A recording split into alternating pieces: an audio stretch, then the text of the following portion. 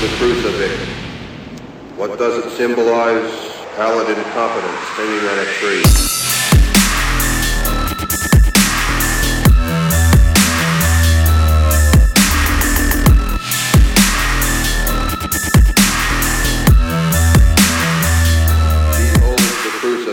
Welcome, everybody, to the Modern Horrors Podcast, episode 122. My name is Luke Rodriguez. I'm joined, as always, by the beard, the man, the myth, the legend, Jacob Hopkins himself, and... We took a week off. We did. I did some globetrotting. It looked like it was fun. It was a good time. I stayed here. I brought back a friend. Who'd you bring? Matt Stuertz, writer, director of Tonight She Comes. Matt Stuertz, how's it going? Yes, it is going well. I've also been trotting the globe a bit and got to meet you in person at Fantastic Fest, and it was a blast. Yeah, man. So we're going to talk about Fantastic Fest in just a little bit. As you know, we kind of dick around for the first couple minutes on the show usually, so maybe now's better than any time to do it. This was my dick out. Let's go. This was my first time at Fantastic Fest, Matt. Was it your first time or no? I think it was my 8th time. Holy shit. Jesus. Yeah, I'm something of a Fantastic Fest veteran by this point. So how did you feel about this year's lineup? It was pretty solid overall. I don't know, it wasn't my favorite year necessarily, but it did contain my favorite film of the year, which I was super stoked on. I don't know, it's always like really fun hanging out with people. I actually missed 0 movies this year somehow. Oh my god. So, good Lord. Yeah, so I saw 37 movies there, which was ridiculous. Oh my god, I'm so tired just thinking about that. Yes, oh, yeah. So we were, I saw 3 while I was there, so dropped the 7 on that. But I think one of those, I think we probably share our favorite one that we can kind of talk about a little bit. Was it the Shudder flick? Yeah, it was. Yeah, so Revenge. Those of you may have seen my tweet when I was out there, but French horror is back in a major way. It really is. Yeah, it's phenomenal. It was like a total surprise for me too. Like I was expecting it to be good, but I wasn't expecting it to be that good. Yeah. Likewise. So, Fantastic Fest is a blast. If you've never gone out there, by all means, go check it out in Austin, Texas, at the Alamo. Everyone's hanging out. Everyone's talking to each other. You'll see directors. You'll see producers. You'll see fans. You'll see everyone in between. It's just a big fucking party, and everyone's having fun with each other. So, if you have never been, next year, go check it out, and maybe you'll bump into all 3 of us there. Who knows? Sounds like an orgy. The way you describe it. It's the best kind of orgy. All right, let's go. Let's do it. All right, well, this show... Cinematic orgy. the best kind of orgy, yeah. This show is brought to you by the Modern Horrors Podcast Network. We skipped that last time. Did we? We did. It's okay, though. We gotta be better. It's our own network. We can do that, I guess. The boss is really gonna come down on us. They sure are. You guys are fired. Yeah, exactly. There it is. The boss came down. So someone's here to hold us accountable. That's why we can never keep a third person, because we don't keep each other accountable for shit. So it's a very good working relationship, as well as our Patreon producers, podcast supporters, sponsors, all that good shit. Can you do it? Give me a minute. Drew Marvick, Joe Decker. Is it right? Yeah, the big motherfucking homie K-Monk, as well as Alex Stinger. And don't forget, we actually have a new sponsor on board, BarkBox. Oh, we like BarkBox. Yep, so all of you like your animals just as much as we do, I'm sure. You better, you monsters. If not, you are in fact a monster, a real piece of shit you are. So don't be an asshole. Go to getbarkbox.com/horror.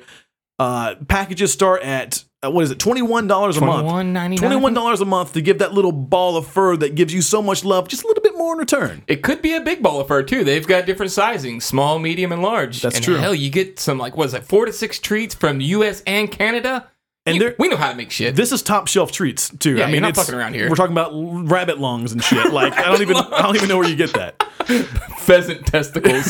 Yeah, I mean, it's one of a kind. So go to getbarkbox.com/horror. You'll get a free month on the Modern Horrors Podcast Network. You guys are welcome. There it is.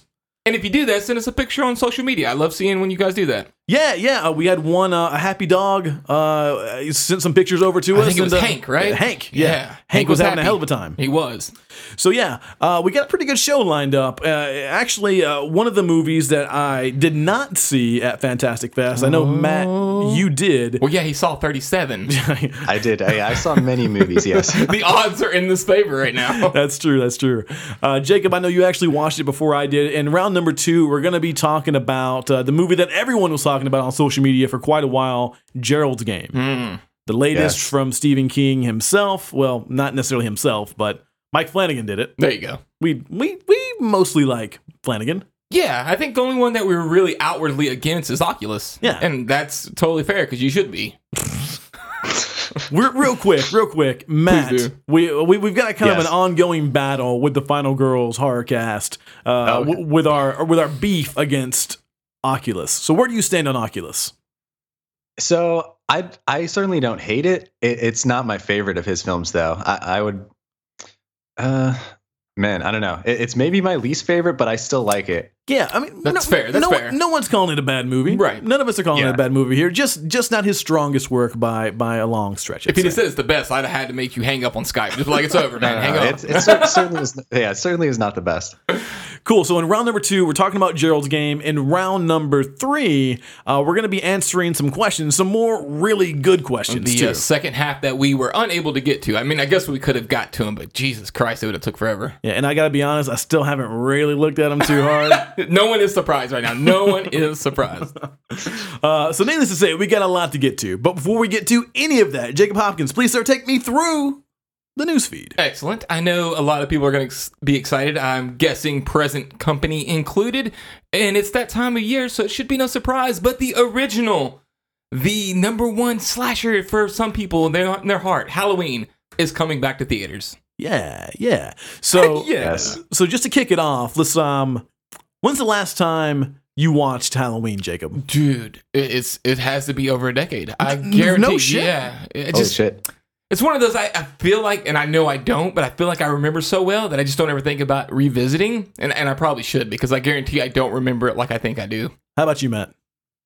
It's certainly been within the past year. And I'm planning to watch it again sometime this month, if not in theaters, on the Blu-ray or something like that. Yeah, I actually just went in at Walmart, of all places. I got the entire collection on Blu-ray for $20, and I watched all of them. The first one is by far the best.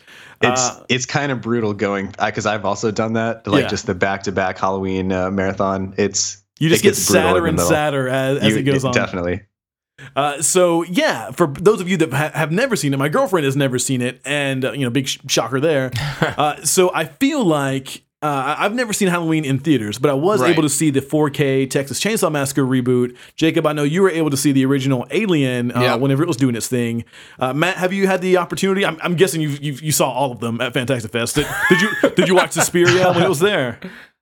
So I saw Suspiria out here in LA just like a couple days ago. It was it was incredible. Halloween I've not seen in theaters, but I have seen both Alien and I just saw Texas Chainsaw, but it was 16 millimeter, not 4K, but still amazing. Fancy. Yeah, I've talked about my Alien experience before, and that actually is what kind of gets me a little more excited about this, is just being in there. And I have the expectation that everyone's in there like me and seeing it, and they just want to experience it on the big screen. Turns out, not the case. Like you said with your girlfriend, there's a lot of people showing up to see it for the first time and to experience something as epic as Halloween for the first time with a group of people. Yeah, that'd be pretty fucking cool. And to be honest, I mean, I it's no secret, like I shit on a lot of these older school movies, but like Halloween still holds up really, really well. I mean, the gems that we like that are out there, they're fucking gems for a reason. Yeah, for sure. So I feel like Halloween still is one of those ones that like still manages to get better every time I watch it. Yeah. Yeah, no, without a doubt. And so while we're on the topic of Halloween, it's worth mentioning that there's a website you can go to. We're irresponsible. We don't have the link for you right here. But if you just Google Halloween in theaters, you can type in your zip code and they'll tell you where they are. There's only one showing in Tennessee. Yeah, I guess it shouldn't be too much of a surprise. Nah, it's not. But I'm definitely going to be going to it. I'm really excited to take Chrissy with it and so she can check it out. But while we're talking about Halloween, some Blumhouse Halloween. Oh, yes. Some news came out. Matt, have you heard about this yet? I've heard about some Blumhouse Halloween news, but I'm now curious to see what very specifically you're going to say. No, Matt, read his mind. Come on now. So some casting information trickled out, and I remember 2 weeks ago now, since we missed an episode, we were talking about how cool it would be if Hartnett came back, if we're following this line, if they're including H2O in that. Hashtag hope for Hartnett. Hashtag hope for Hartnett. But maybe he's not. Maybe we're going a different direction because someone's been cast as Jamie Lee Curtis's daughter. Interesting. Who got cast? Do you know? I don't. I was say I didn't hear this at all. Yeah, I think it's Judy Greer, right? Yes, that is correct. See, he knew. Yes. He knew. Just pitch it up for Matt to look like he's awesome. He's kind of Gotta take care of our guests. right. So that makes me think that H2O will not be included because she obviously did not have a daughter in that. So we're doing something completely different. Okay, fair. Yeah, well, I mean, wasn't it rumored that it's just like Halloween 1, 2, then this new one? Yeah, I mean, that's that. I think it was up for contention for a minute. Like it was at 1, 2, and then skipped to H2O. But now it's quite obviously just 1 and 2. Luke had high hopes that H2O would squeeze in there. God, I just like that movie. Sorry, I saw some tweet that went out a while back that was like someone saying like every film was in there somehow, but like I couldn't tell if it was like some sort of weird joke tweet or what exactly the deal was, because I feel like most of the responses were just like laughing face emojis. Yeah, I mean, you can't include them all because they don't know. There's no linear flow to them. Yeah, why would you want make to? No sense at all. Yeah, so I'm excited. I'm gonna go watch Halloween in theaters, the original. I'm gonna go watch the new Blumhouse Halloween in theaters whenever that happens, October or whatever of 2018. But yeah, I'm pumped. I like experiencing these old school ones in theaters. You would think that there'd be a lot of people chuckling and talking over stuff and like quoting lines at the screen in that, but that just wasn't my experience any of the time I've gone to something like this. Yeah, Halloween's not really that kind of movie anyways. There wasn't a wealth of dialogue that I remember. Yeah, better not be. Better not be. All right, let's go to a block of news that I'm really, really surprised we're talking about. Even more surprised that I think we're probably going to be a little excited about. And that is SYFY is hopping into this horror film thing just head first. The first one, Never Knock. What'd you think, Luke? Okay, so first off, agree with you that I'm surprised that we're talking about SYFY right now, but we've been talking about SYFY. Not in a shitty way either. True. So ever since I think it was never Dark Sky got together with SYFY to co-produce Stakeland 2, we were kind of like, oh, so SYFY is doing something. They were on the sly on that one a little bit. Yeah. And now did you guys like Stakeland 2? I haven't seen it yet. Jacob, you did though. Yeah, I did. I mean, it doesn't have the same kind of charm as the first one, but I don't know, man. It's just it is what it is. It's a Stakelander thing, and I did enjoy it. Yeah, I thought it was like surprisingly good too. Like I had fun with it. They also, I haven't seen this either, but people seem to be fucking loving it, and that's that Blood Drive TV show. Oh, yes. Have either one of you guys seen that? Negative. I've seen roughly 15 minutes of it, and it wasn't because I didn't like it, but I was watching with a group of people, and it turns out that one of the girls there was like deathly afraid / grossed out by gore, and hilariously her boyfriend was unaware of this, so like she just suddenly steps out, that like blood's just flying everywhere. She's been in the bathroom for like 10 minutes and everyone's like where did she go? And he's just like, oh, I don't know, she just had to take a shit or something. And someone else is like, no, I think she's like puking right now. And so we had to turn it off. That blows my mind that people, like, there are people like that exist, that get squeamish to the type of shit that we watch or create, all day long. It blows my mind. That's good PR right there, though. Yeah. So gross the girl had to go puke. Speaking of which, God. During my screening for Revenge, Matt, I don't know if you were in there at the same time that I was, but we had to stop the movie for a minute. Yeah, I was in that one too. Yeah, we had to, because they were literally in the row right behind me. Oh God, started having a fucking seizure. Jesus. So I think I was in a different. I must have been in a different theater How many than people you, are but having seizures? They did stop mine too, though. So they came and got her, and the ambulance was outside. Once the movie was over, I went outside. It was late. It was like the 11 o'clock show. It was kind of late.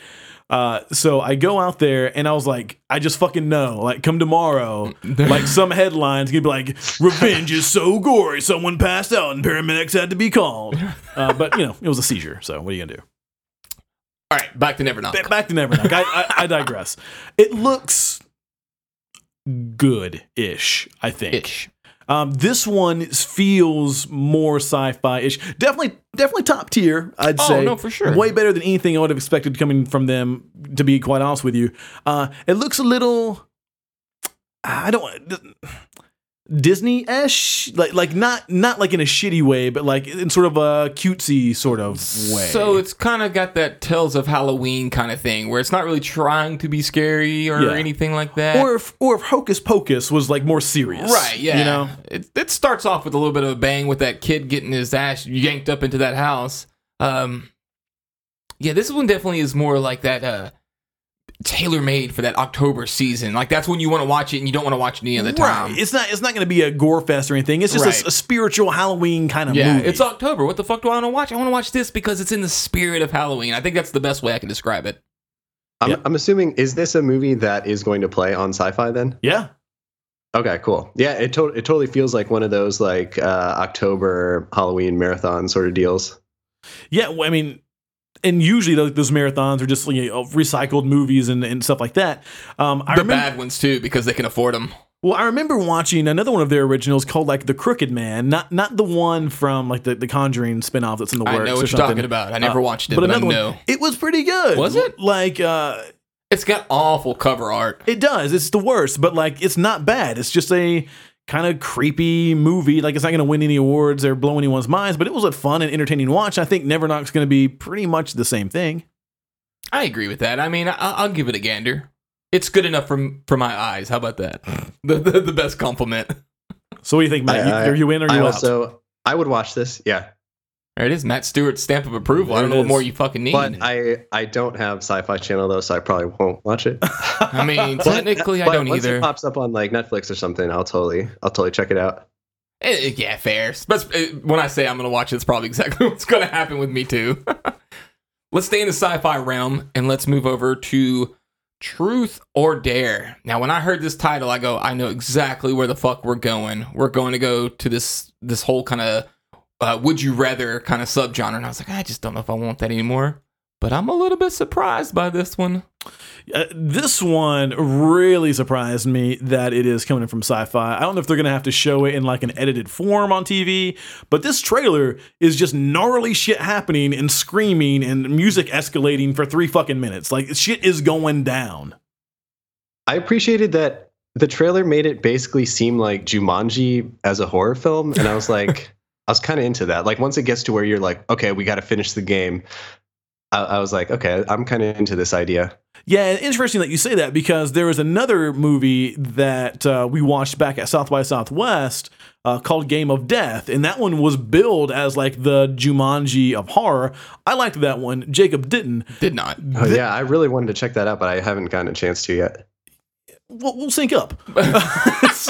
Mileage may vary on that one. Yeah, I mean, I really liked it. It was gory, whatever. This one seems like it's for a much wider audience than that one was, and I think it's going to do pretty well, probably. Like this seems like a really good time to me. Yeah, it's got a budget Skarsgård in there. The main blonde guy looked like a budget Skarsgård to me. Well, I mean, if this is from the same director that did The Girl in the Photographs, right. Which we were also, I liked that one. Jacob, you didn't like it as much. Yeah. But that was the killer from Girl in the Photographs. Oh, shit, I don't even remember. Yeah, it's this creepy, like, skeletal face looking motherfucker. Right. He does his damn thing. He seems like he's going to be good in this. I was thrown off by the supernatural vibe because I thought it was just going to be, some psychotic one of the group forcing them all to do fucked up things. And there are fucked up things happening in this movie. This blows my mind that SYFY is going to go this route. I just can't believe it. But like Matt was saying, like introducing those those supernatural elements, that's kind of what makes it like the Jumanji sort of vibe, right? Because like it seemed like Jumanji meets Unfriended or something like along those lines.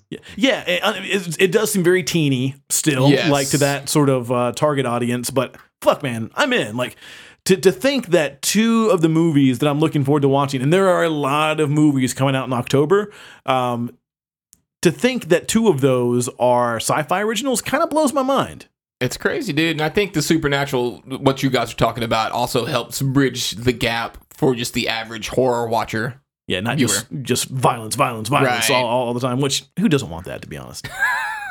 Yeah, I feel like it is cool, too, because I feel like there's not really like a good horror channel these days. So like, at least in the United States that I know of. So it's cool that, Sci-Fi is like putting out some decent looking stuff. Yeah, I mean, it's interesting. There's Chiller. Chiller is out there now. He said good. Well, come on. And I feel like I haven't even really heard of any Chiller originals in a while. And maybe I'm just not paying attention to it. But right. I feel like the last thing I really heard of from Chiller was like that spin-off from VHS. Yeah, and that sucked. They also did Fender Bender, which kind of felt like a Sci-Fi original. It was just kind of cheesy, but a lot of fun and like a decent watch. It's on Shudder now, so if you got Shudder, you can check it out. Sweet. But yeah, Chiller is like the horror channel, what it kind of used to be, I guess. But I am all for Sci-Fi like stepping up their game and sort of becoming that new channel because they're run by NBC, like they've got money to play with. Yes. Yeah, exactly. Well, there you go. Sci-Fi block. Who would have thought, right? So let's head over to the one that everyone's familiar with, and we're going to be visiting in round number 2, Netflix. A little bit of Netflix news here. Let's start off with The Babysitter, which, man, I didn't know where this was going to go. I thought I knew, and then by the time the trailer was over, I was like, this scratches that itch that I always kind of get with this horror comedy, Tucker and Dale versus Evil kind of style. Because this one is not taking itself seriously, but it still looks fucking hilarious. Yeah, I'm going to divert to Matt first on this one. What do you think, Matt? Yeah, so the other day I saw this trailer popped up and I watched a little bit of it and I had a feeling it was going to get a little spoilery, so I just kind of like skimmed around and I saw there's like lots of pretty people in it. Then I like cut to a clip and there's like blood just shooting like crazy out of a head, and I was just like, fuck yeah, like I'm so into this. And I'd heard about the film before, so I was already like a little bit interested, but just the visuals of it and just some ridiculous amount of blood and just like the way it was shot and the fact that it's on Netflix for free, I'm like, yeah, I'm totally watching this on Friday the 13th. Isn't it funny that because I've done that so many times, like we say it's on Netflix for free. Like we pay for Netflix, like we do, but we almost, I know I do. It is true. It feels like a utility, like water or something, Yeah, pretty much. I mean, who doesn't have Netflix? I'm sure people prioritize Netflix over their water. Oh, for sure. I just thought that was funny. But yeah, man, I was in the same position. I feel like Netflix burned me on their last one. I did not like Little Evil in any way, shape, or form. So whenever I fired this up, I see all the vibrant colors, I see all the gorgeous people. I'm like, God damn it, here we go again. But then shortly after that, like Matt, you just said, like there's literally like a fountain of fucking blood like pouring out of someone's head. And there's this weird like ritual cult thing that's going on, like meets the girl next door. Like it seems to be funny in all of the right ways and gory in all the best ways. Megan Navarro was telling me back at South by Southwest, she was doing an interview with a producer. I forget which movie he was working on, but he actually name dropped The Babysitter in that, saying that it was one of the best. He said it was one of the best scripts he's read like in a very, very long time. And I think at the time, New Line was actually going to do it, and then like a bidding war heated up, and then Netflix ended up buying it. Damn, think about that Netflix has enough power now to outbid New Line. That's nuts. That's super nuts. I love that these Netflix movies, like they spend so much money on them too, which is amazing. But like I feel like that movie from a standard studio would probably be a lot more low budget and probably less insane, and they'd have to tone it down. And so I'm kind of like, I don't love every Netflix movie that comes out, but like I'm kind of into how Netflix is just like, we do not give a fuck. We will do anything. Like we will show any movie on here. Yeah, and they can produce it in like this theatrical sort of quality, and like you said, have a fountain of blood coming out of someone's fucking forehead. Like they can do that. Now, I love that you both mentioned how gorgeous everybody is, because they actually do address that at some point in the trailer. And then my favorite though is like the guy's like, why do you have your shirt off? Just like homeboy's just shredded with no shirt on, and they're just like, what? So that's going to be a little taste. If you don't want to watch the trailer, it's just going to be that kind of self-aware ridiculous. Yeah, so that one's dropping on Friday the 13th on Netflix. Happy Death Day is dropping theatrically that day. I think Found Footage 3D is hitting Shudder on that day. Jesus. There's a lot to do on Friday the 13th. All right, and are you guys stoked for Happy Death Day? Yes. I am. Like I didn't think I would be. And I know it just got the rating of PG-13 not long ago. I don't care. Like, it just looks like a lot of fun. What do you think?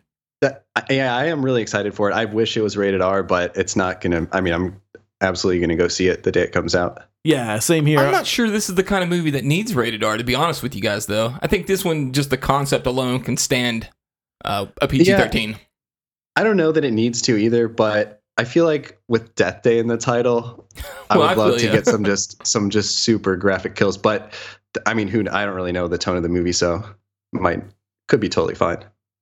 I don't know. I mean, I kind of side with Matt. Like, I would prefer it to be R. Like, I would prefer to see some gnarly like neck slashes and a couple F-bombs here and there. Like, it just kind of makes me feel like I'm watching some shit. But I don't know. I'm down. Same.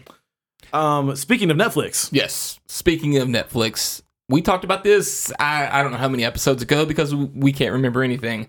But The Ritual just got acquired by Netflix, and that was the one that we were both super stoked for. It was the group of guys backpacking, and they run into some weird shit in the woods, and it cracks off. Yep. So the fella that wrote the now vanished Friday the 13th reboot did this one as well, and the trailer looked really, really good. We didn't know when it was going to come out, and apparently Netflix just scooped it up. Matt, like you were saying, they pay well for $4.57 million. Whew. Yeah, Jesus. that was like out of a festival or something. Yeah. Did they pick that one up? That's the David Bruckner film as well? That's the one, right? yeah. Sweet. Yeah, I'm stoked for that. See, we've got Matt on for all the good color stuff with all the knowledge. We're just here for, other reasons. We'll throw it out into the ether, and if someone wants to make it nice and pretty, it's fine. I can do a name drop every once in a while. We're just the vessel for Matt's knowledge. That's what we are. But that's cool, man. Like, it's cool to see Netflix doing really, really cool stuff especially in the genre realm. Horror is super hot right now. I guess we'll talk about that in round number 3 a little bit. But Netflix is absolutely cashing in on that the craze at the moment. Super, super happy to have a juggernaut like Netflix get behind the genre. It's good for everybody. Well, yeah. Have you guys seen how ridiculous the marketing, and in a good way, is for Stranger Things 2? Oh yeah, out of control. Like they just dropped like that 16-bit video game today for free, and like for free. It looks. I haven't played it yet, but it looks awesome, and like all those posters are great. Oh, it's like all of those. It's crazy. Yeah, I mean they can do it, man. They can. I was reading something a while back of how like some people are wondering like how Netflix is going to continue to do this over a long period of time, because the amount of money that they're spending versus the number of new subscribers that they're bringing on month after month or year over year, the math doesn't make sense. So it'll be interesting to see how long they can keep this up. Yeah, agreed. All right. Speaking of horror. We've got a guy with us who knows a thing or two about making horror movies. Sure. Matt is the director of Tonight She Comes. I know we've talked about that a few times, and some of you lucky bastards might get to see it real soon. Not only will the lucky bastards be able to see it, but for one night only on what's it going to be Thursday? Right. Correct? The day after today, the 5th, October 5th, Thursday, October 5th, one night only. Tonight She Comes in theaters. 7:30 p.m. This will teach you to listen to the 10:30. My bad. That way, she can come while the movie's going. There you go. That came out a little funny, but you take that however you want to take it. 10:30 p.m. So Matt, Jacob and I, we've both seen the movie. I was a big fan of it. It's speaking of nasty shit, like it's got some nasty shit all over it. Man, let me talk about that, right?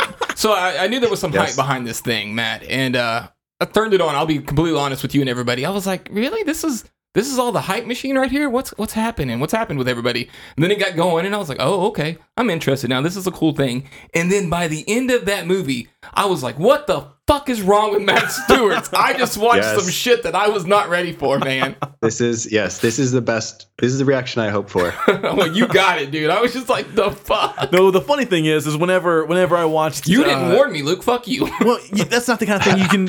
How do you prepare someone for that? You really can't. You can't prepare anyone for this. That is one of the... It's kind of an unfortunate thing about the movie is like all the stuff that I want to talk about are the stuff that I talk about with people after they've seen it. Yeah. Is the stuff that I can't say anything about before they've seen it. So it's like... It's like that interesting little thing. It's like, why should I see this movie? Well, it has these things in it that I can't really tell you about because it's way better if you don't know what's going to happen. You say it's got some shit in there that's going to change your life. Exactly. So, I mean, talk to us a little bit about the entire process, because I mean, I feel like, God damn, I feel like we've been talking about this movie for about almost a year, probably. Easy. Yeah, I think it was almost exactly like a year ago that I first came on the podcast. Yeah. So, what has happened in that year? I mean, it's been a long stretch for this thing. Yeah. So like pretty much exactly a year ago, it debuted at film festivals, like in the UK, sort of all over the place, just a bunch of festivals. I went to some of those, which is super fun, super great. Got, nervous as hell, of course, for like the first screening of it. But it went over really well. And even a couple of people who really hated it, like, were super nice, and it was pretty fun to talk to them afterwards. But yeah, I don't know. It's just like one of those things where like I like luckily got some like pretty kick-ass reviews from festivals. Had a lot of fun with it. And then it's just like you get into that process of, okay, now let's take this around to companies, see who wants to release it. Funnily enough, I got a few emails from people that were like, hey, we love this thing, but unfortunately it's too extreme for us to release. And I was like, okay, this is a great email to have, but it also sucks. But and the funny thing too is, and I don't know if this says something about me, but I don't really think of it as an extreme movie at all. Well, that's like the thing that blows my mind, is because I remember when I finished watching it, I sent you a text or an email or some shit, and I was talking about how fucking gnarly it was, and you're like, Psh, I'm working on something way worse than that. Jesus fucking Christ. Yeah, that is actually the case. The script that I have now, that's hopefully the next thing I'll do, fingers crossed. It's like, if you thought Tonight She Comes was like, let's say this next movie is a 10 on the crazy scale, then Tonight She Comes is like a 3. Oh my Holy God. shit. Oh my God. It's pretty balls to the wall in terms of this. So for this next one, and I mean, this was a lot of the way that I went about doing Tonight She Comes too, but I'm just like, okay, if I've seen something before, with obvious exceptions, because there are like certain moments that are just clear homages to other things, sure. But I'm like, okay, I just want to do some kills that have never been seen on screen. Like, I want to do something like, okay, this kill is going to be for this type of person that's just super grossed out by this thing. Like, I want them to just be like retching when this happens, and like, just, I don't know, just totally shocked. And it's not like, I mean, there is like obviously a story behind it too. So it's not just like, okay, it's just kills. But it's just like, anytime I want a character to die, I want it to be in like a super memorable, like original way. So you're shopping it around. Some people say we can't release it because it's too extreme. But then you end up in fucking theaters. So how does that happen? Yeah. Well, I just I get an email from my sales company one day, and they're just like, hey, what do you think about this? Like, we're looking at like releasing in 76 theaters, blah, blah, blah. And I'm like, I mean, awesome. I wasn't expecting that. Like, if anything, I was expecting like it would hit LA for like a day and that's it. So I don't know. It's pretty sweet. And I know, like, luckily I've built up some friends, just some online friends and stuff, that have been kind of looking forward to it. And so it's like really cool now that they'll be able to go check it out in theaters. And even some like people at Fantastic Fest I was talking to about it. I'm just like, guys, it's playing like a few miles away from you. You should go see it. Here's what blows my mind about this movie too, is it's obviously budget. I mean, you had to work hard to make this film, but just like, it's not gnarly just because of the concept are gnarly. It's gnarly because it looks fucking gnarly. The special effects on this thing just were mind-numbing. I couldn't believe what I was I could believe what I was looking at, and that's the problem. I could believe it. Yeah, thanks, man. I had like an amazing FX team on it. It's primarily this woman, Shay Spradley, that I basically just met via like a contact of someone else that was working on the film. And like, she had done some effects work on films before, but this was her first FX lead on a film. And it was great because like in the pre-production, I would just be like, okay, I want to see this, and I want to see it like close up, and I want it to look super real. And even she would be like, and there's like a few seconds of just like thinking about it, and then she's like, okay, yeah, I think we can do this. Jesus. Just as close as possible. I mean, super close. I mean, a lot of things. Yeah, just super close and super realistic. The funny thing too is, and I know this for anyone listening, they're just like, what the hell? Like, you're getting very vague about things. But like in the script for the movie, it's actually a lot less, it's a lot more tame for certain moments. Like basically all of the moments that get the biggest audience reactions in the movie are a lot tamer in the script. And then it's like I was on set and we were shooting it, and I'm like, this looks so good. Let's just push in, and instead of cutting away, let's just get even closer and just stay on this shot for like 2 minutes. I actually thought about that as I watched it. I go, what the fuck is Matt telling these people, like, to direct them when he's trying to shoot some of these things? He's got to be saying some ridiculous shit has to be coming out of his mouth to direct these shots. There certainly was a lot of ridiculousness.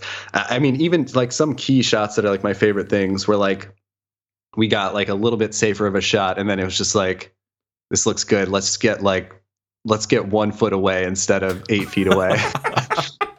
So the good news is, I mean, yeah, we are being vague as fuck and talking about things sort of beating around the bush, but this episode is going to drop maybe later tonight, maybe tomorrow morning, where if you're listening now, maybe you've already had the opportunity to see the movie in theaters, so you know exactly what we're talking about, or maybe this will motivate you to get your ass to a theater to watch it. Definitely, if you are in that ladder where you can get your ass to the theater and watch it, definitely do it, because that way we can have a conversation about the extreme shit that's going on, and you get to support a cool guy who's trying to do the damn thing. And 76 screens is not insignificant, so check it out. And there's more than likely something within driving distance. Yeah, we're not talking about Blumhouse here. If you're in LA too, I will be there along with some of the cast and crew. Oh shit! And it's gonna be pretty fun. I hear the LA screen that it's playing on is like pretty big too, so I'm stoked about that. Make sure they play it loud. Yes. All right, guys. We got anything else? That's on this the newsfeed, man. That's the newsfeed. So I neglected to say something in our intro. Oh shit! Yeah, I fucked up. What'd you fuck up? I missed it this time. Yeah. So I actually had a conversation with a fella named Preston DeFrancis. Oh yes. As well as producer Trista Bissett, who are the folks behind a movie working through festivals right now called Ruin Me. So I had a cool chat with them. Very, very cool people and avid supporters and listeners of the podcast. So as we take a break to readjust and get shit situated, go ahead and have a listen to our chat there.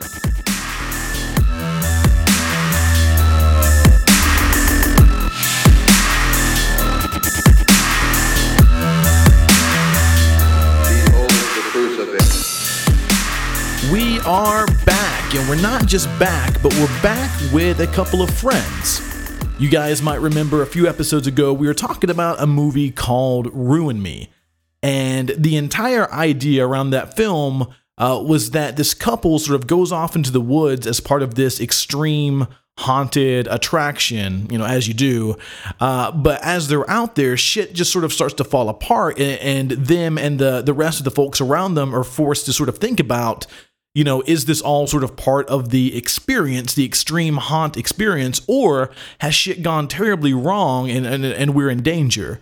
So that's the idea of Ruin Me, and right now we are lucky enough to be joined by both the director and the co-writing team behind the film itself. So thank you guys both for joining us. I really, really, really do appreciate it. So before we jump in and start talking about Ruin Me, how about you guys just tell me a little bit about yourselves and how you are associated with the movie? I'm Preston DeFrancis. I am the director and co-writer. And I am Trista Bissett. I am the co-writer, executive producer, and editor. And wait a minute. Do you need me to like play you in or anything like that? Should I? Behold the crucifix. What does it symbolize? That's awesome. I've always wanted to know, where does that theme music come from, and whose voice is that saying that? Yeah, there's actually there's this local EDM artist. Way back in the day, when we first started the podcast, we had a third member, and his name was Dustin Reed. Dustin Reed actually lived with a pretty successful electronic musician in the Nashville area. And then whenever it came time to do the podcast, we asked him if he'd make up a quick little introduction song for us. And he did.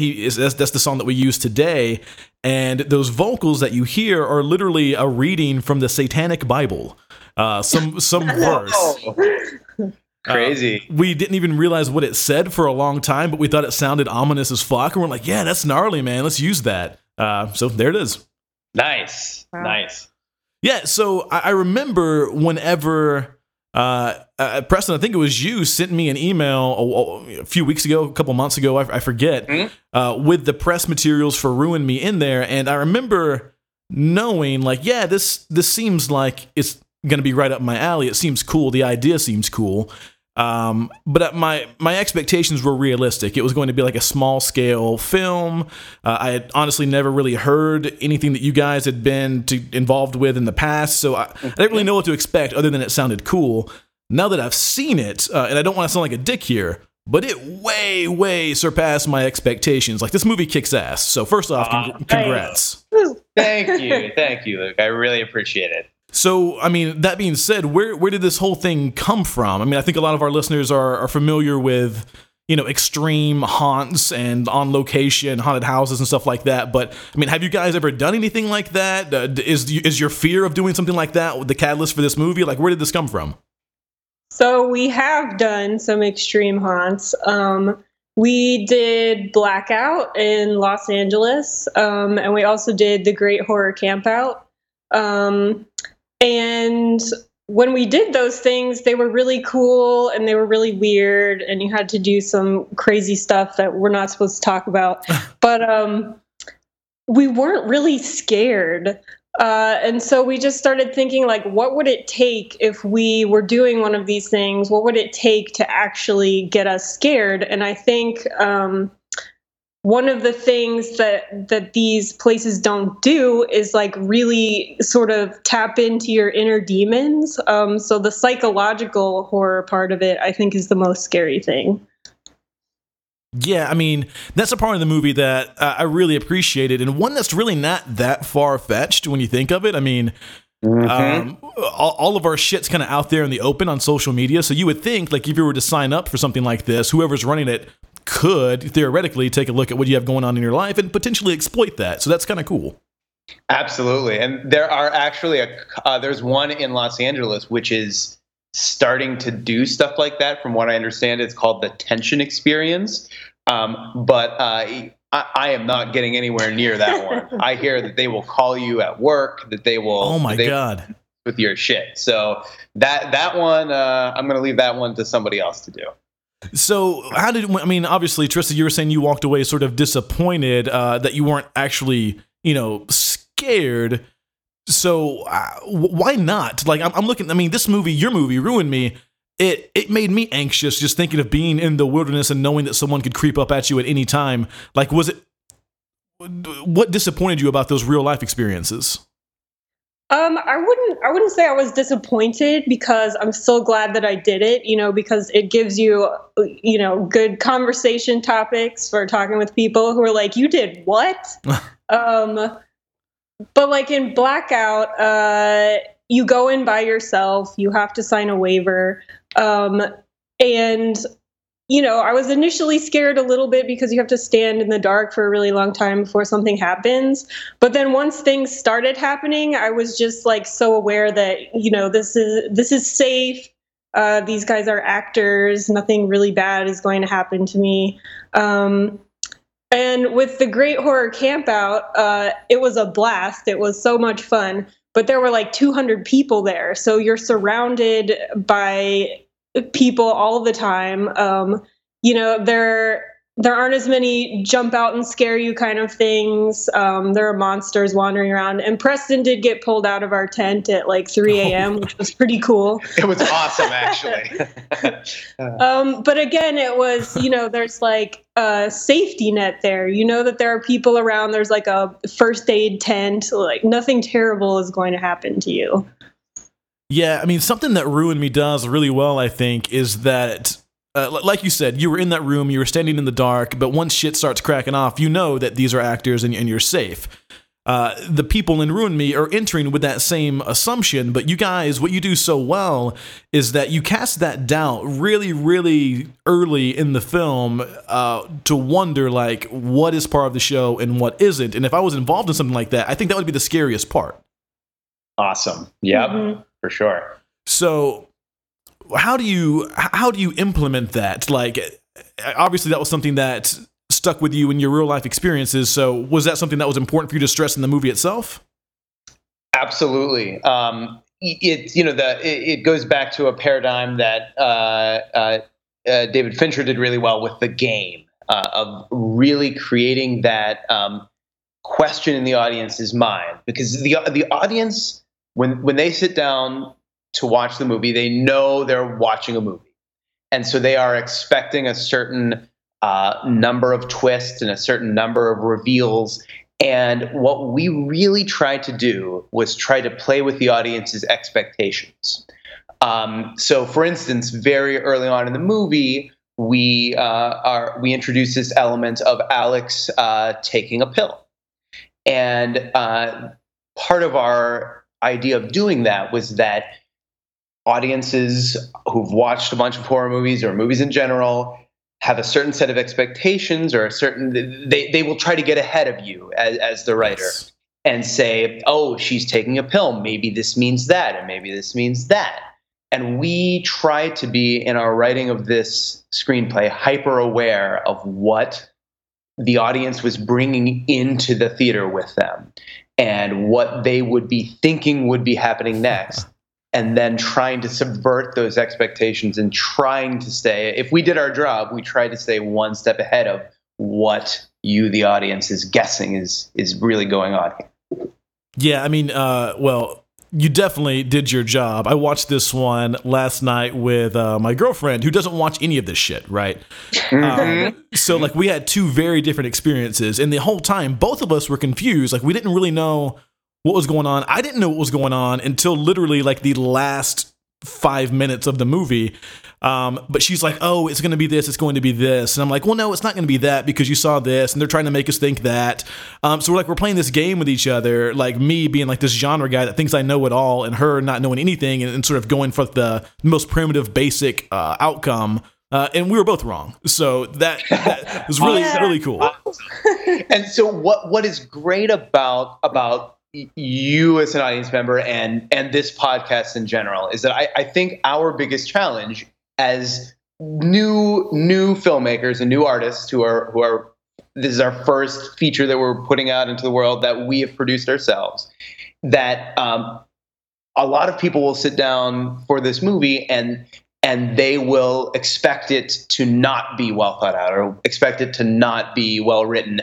And when they see those things that they think they're ahead of, maybe they'll turn off the movie or not be excited about it. But what's great about modern horrors is that you guys are open to new artists like us and have given us a fair shake and seen that we can bring something to the table.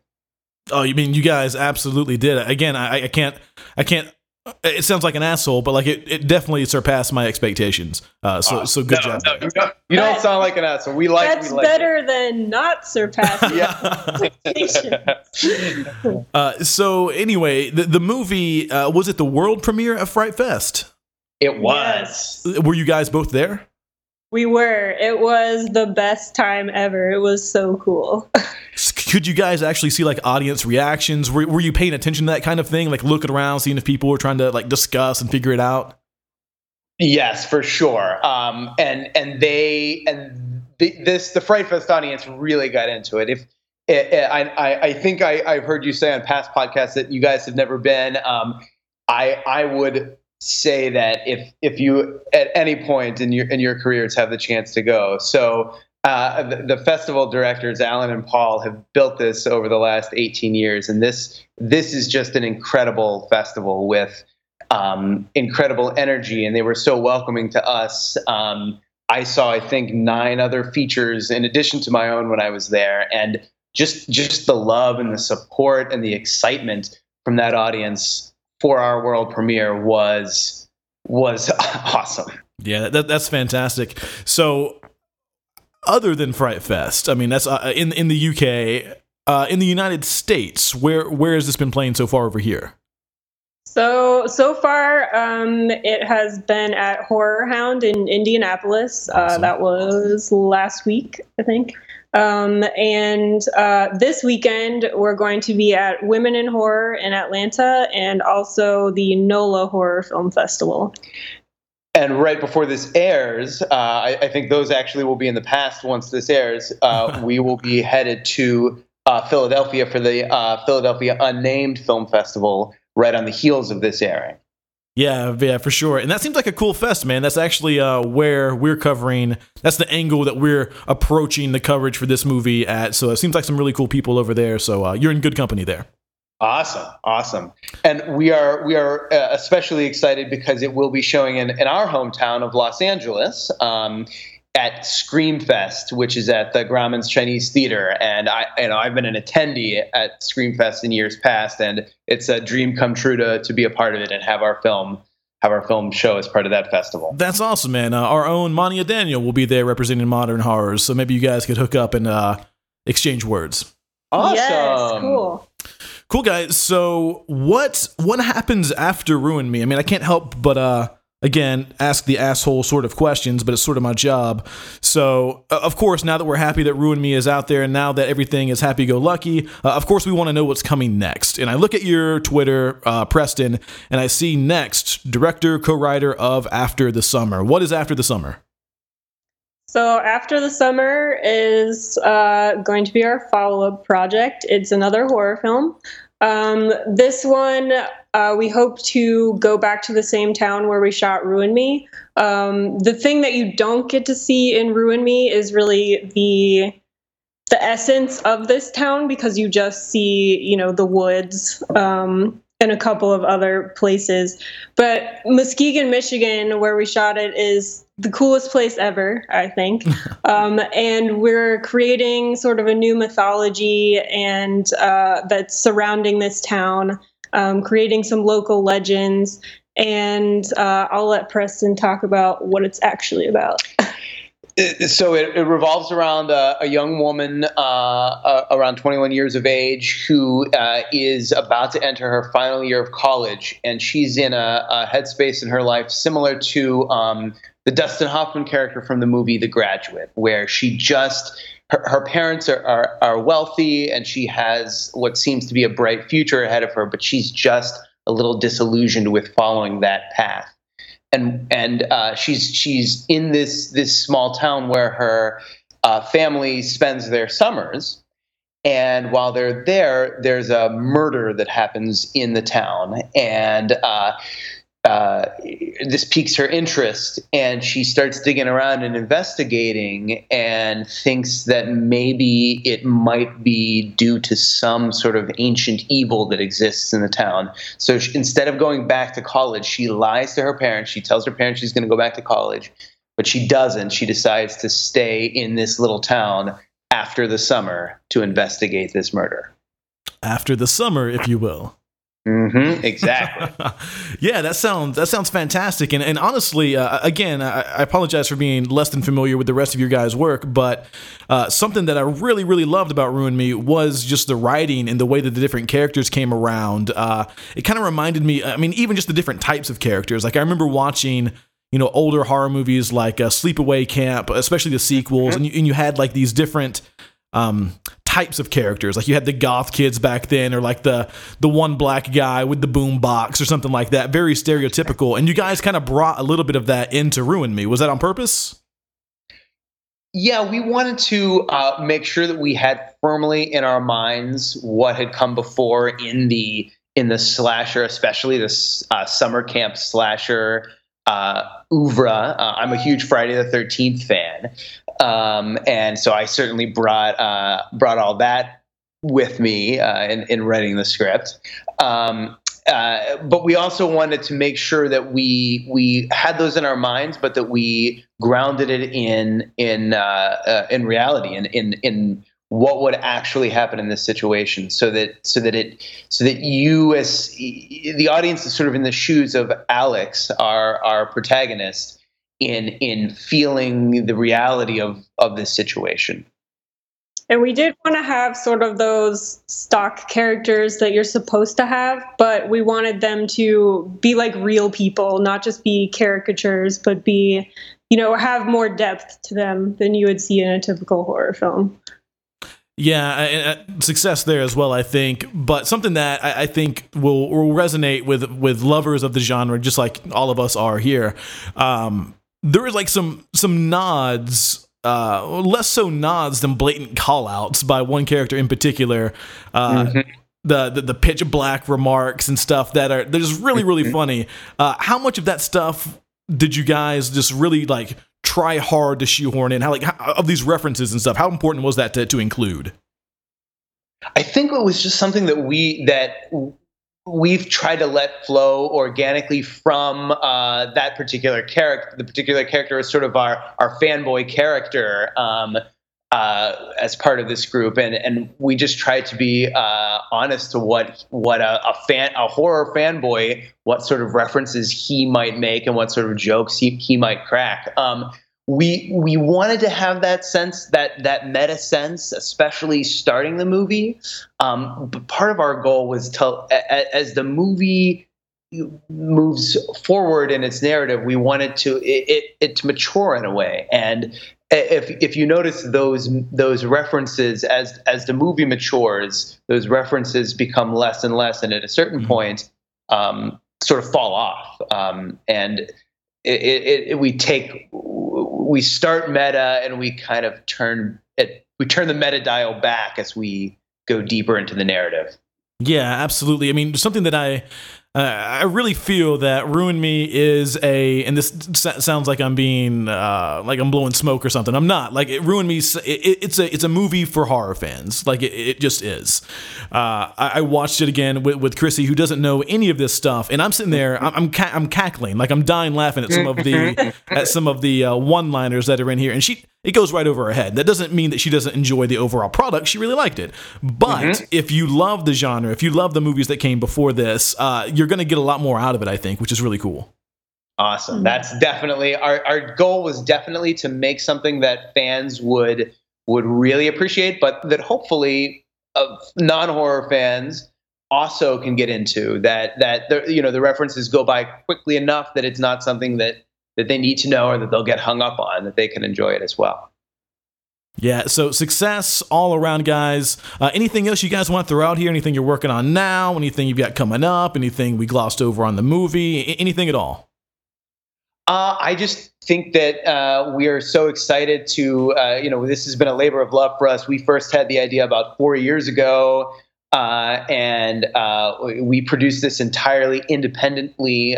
We raised the money ourselves and put it together entirely ourselves, and to be able to have the opportunity to world premiere at a place like Fright Fest, and now to come on a podcast like Modern Horrors that I've been a fan and listener of for so much time. It's really exciting for us, and it's really an honor. So thank you, Luke, for having us on the show. Yeah, thank you.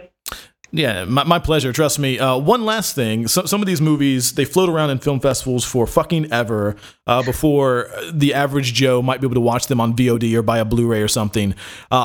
Is there any, I know you probably can't talk too much about it, but have there been discussions at least on how to get this in the hands and in front of the eyes of the everyday Joe? Absolutely. We do have after the Fright Fest announcement, we were able to sign with a sales agent, Jinga Films out of the UK, and they are fantastic, and they're sort of doing that work to try to get us distribution. We know how to make the movie really well, but we don't know fuck all about distribution and stuff like that. So having someone like Jinga Films, who's done it before and represents other really great genre films, to help us on that journey, hopefully it will happen sooner rather than later. But we don't know. We're doing the festivals now, and we're going to do our best to attend as many as we can and meet as many people and fans as we can, and show it to as many people as we can in that way. And hopefully it'll find its way out to the masses sooner rather than later. Cool. Well, again, thank you guys so much. I really appreciate it. I really enjoyed the movie. I can't wait for other people to see it. So if it is in a film festival in your driving radius, drive to it, watch it. You want to see it. Ruin Me kicks ass. Preston, thank you so much. Tristan, thank you so much. I appreciate it so very, very much. Awesome. You too, Luke. Thanks, man. Thank you. Bye-bye. We are out of here.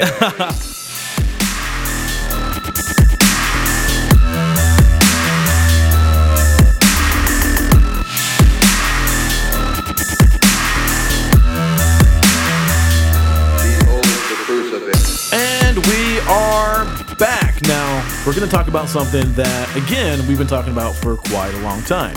We talked about Mike Flanagan, at the beginning of the show, and kind of how he's had not necessarily wishy-washy, but just varying degrees of success in our opinion here. So whenever we found out that he was going to be taking on a Stephen King adaptation produced by Netflix, we were interested. Definitely eyebrows were raised. Now, I'm going to ask you, Jacob and Matt, both, and Matt, feel free to go first, yeah. Did you read the Stephen King story? Like, how much background did you have on Gerald's Game before watching? I knew almost nothing about it before watching. I hadn't read the book. I knew the basic premise of it, of just there's a girl tied up in a room, and supposedly this is something that would be hard to film. Yeah, I mean that's where I was at. That's about it. Yeah, I knew nothing. And I actually never heard of it. And then until we had talked about it on the show, I didn't even know that it was this weird sex thing where she was handcuffed and shit happened. And the only other thing I had got was same thing you heard, Matt, that it was an impossible thing to film. And I was like, oh, okay, I don't know if that really intrigues me or not, but hey, we're going to do it. So let's do it. Yeah. So my mom, biggest Stephen King fan in the world. So she gave me the lowdown on the story. Cliff notes, eh? Yeah, the cliff notes of when the news first came out that a movie was even going to be made, and it sounded really cool to me. I couldn't really understand how it would be quote unquote impossible to film. I thought Phone Booth with Colin Farrell would be impossible to film. How you gonna make an entire fucking movie in a phone booth? How you gonna do that? But they did. Right. So I wasn't necessarily worried about that aspect of it. But once I sat down and watched it and realized the way that that Flanagan was filming this movie. I was really, really impressed with the direction and the approach of how you're going to do that and how to explore the psyche in someone's mind. I thought that was really, really cool. Yeah, same. When I saw it, I was like, well, this isn't a thing that's impossible to film. This could have been filmed at any time. It's just no one had the thought process that Mike apparently had to make it be on screen and work, because there was no super, crazy effects or anything. It was just being very clever with how he approached it and, what he did to the different just makeup of the characters and how they approached. Yeah, so for those of you that don't know, the movie is available on Netflix right now, quote unquote, for free. You've probably already watched it. Probably already seen it. The story is pretty simple, and it kicks off really, really fast. Mm-hmm. Basically, an older man and woman are heading to a cabin for a seemingly romantic getaway. He handcuffs her to the bed to do some freaky shit. Yeah, he does. Some things kind of happen. One thing leads to another. He's gripping his chest. He falls over. He's dead. He's gone. And she is handcuffed to this bed, and things aren't looking good for her. Now that is, let me go ahead and just jump in. That is the one part that's unbelievable to me, because Bruce Greenwood is so jacked. He's doing so much goddamn testosterone. That dude is working just fine. He does not need a little blue pill. So, as far as the setup, that's it. Now, a couple things did bother me, okay? Shoot. Just off the rip. Let me get a couple things off. Number one. Well, I guess it's not. No, it's already, you already claimed it. Number one. Let's go. I know. Let's go. So now that I'm thinking about it, maybe this wasn't that big of a deal.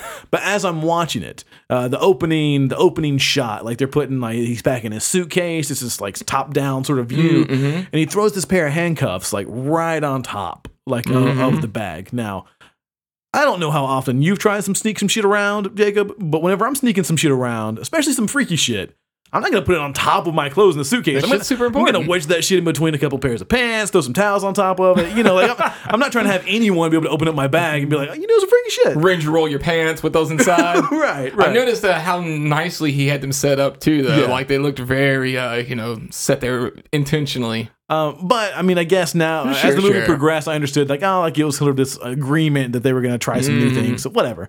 The second thing is we're not going to spoil as we always do, but a couple things. This is nothing, and it happens very quickly.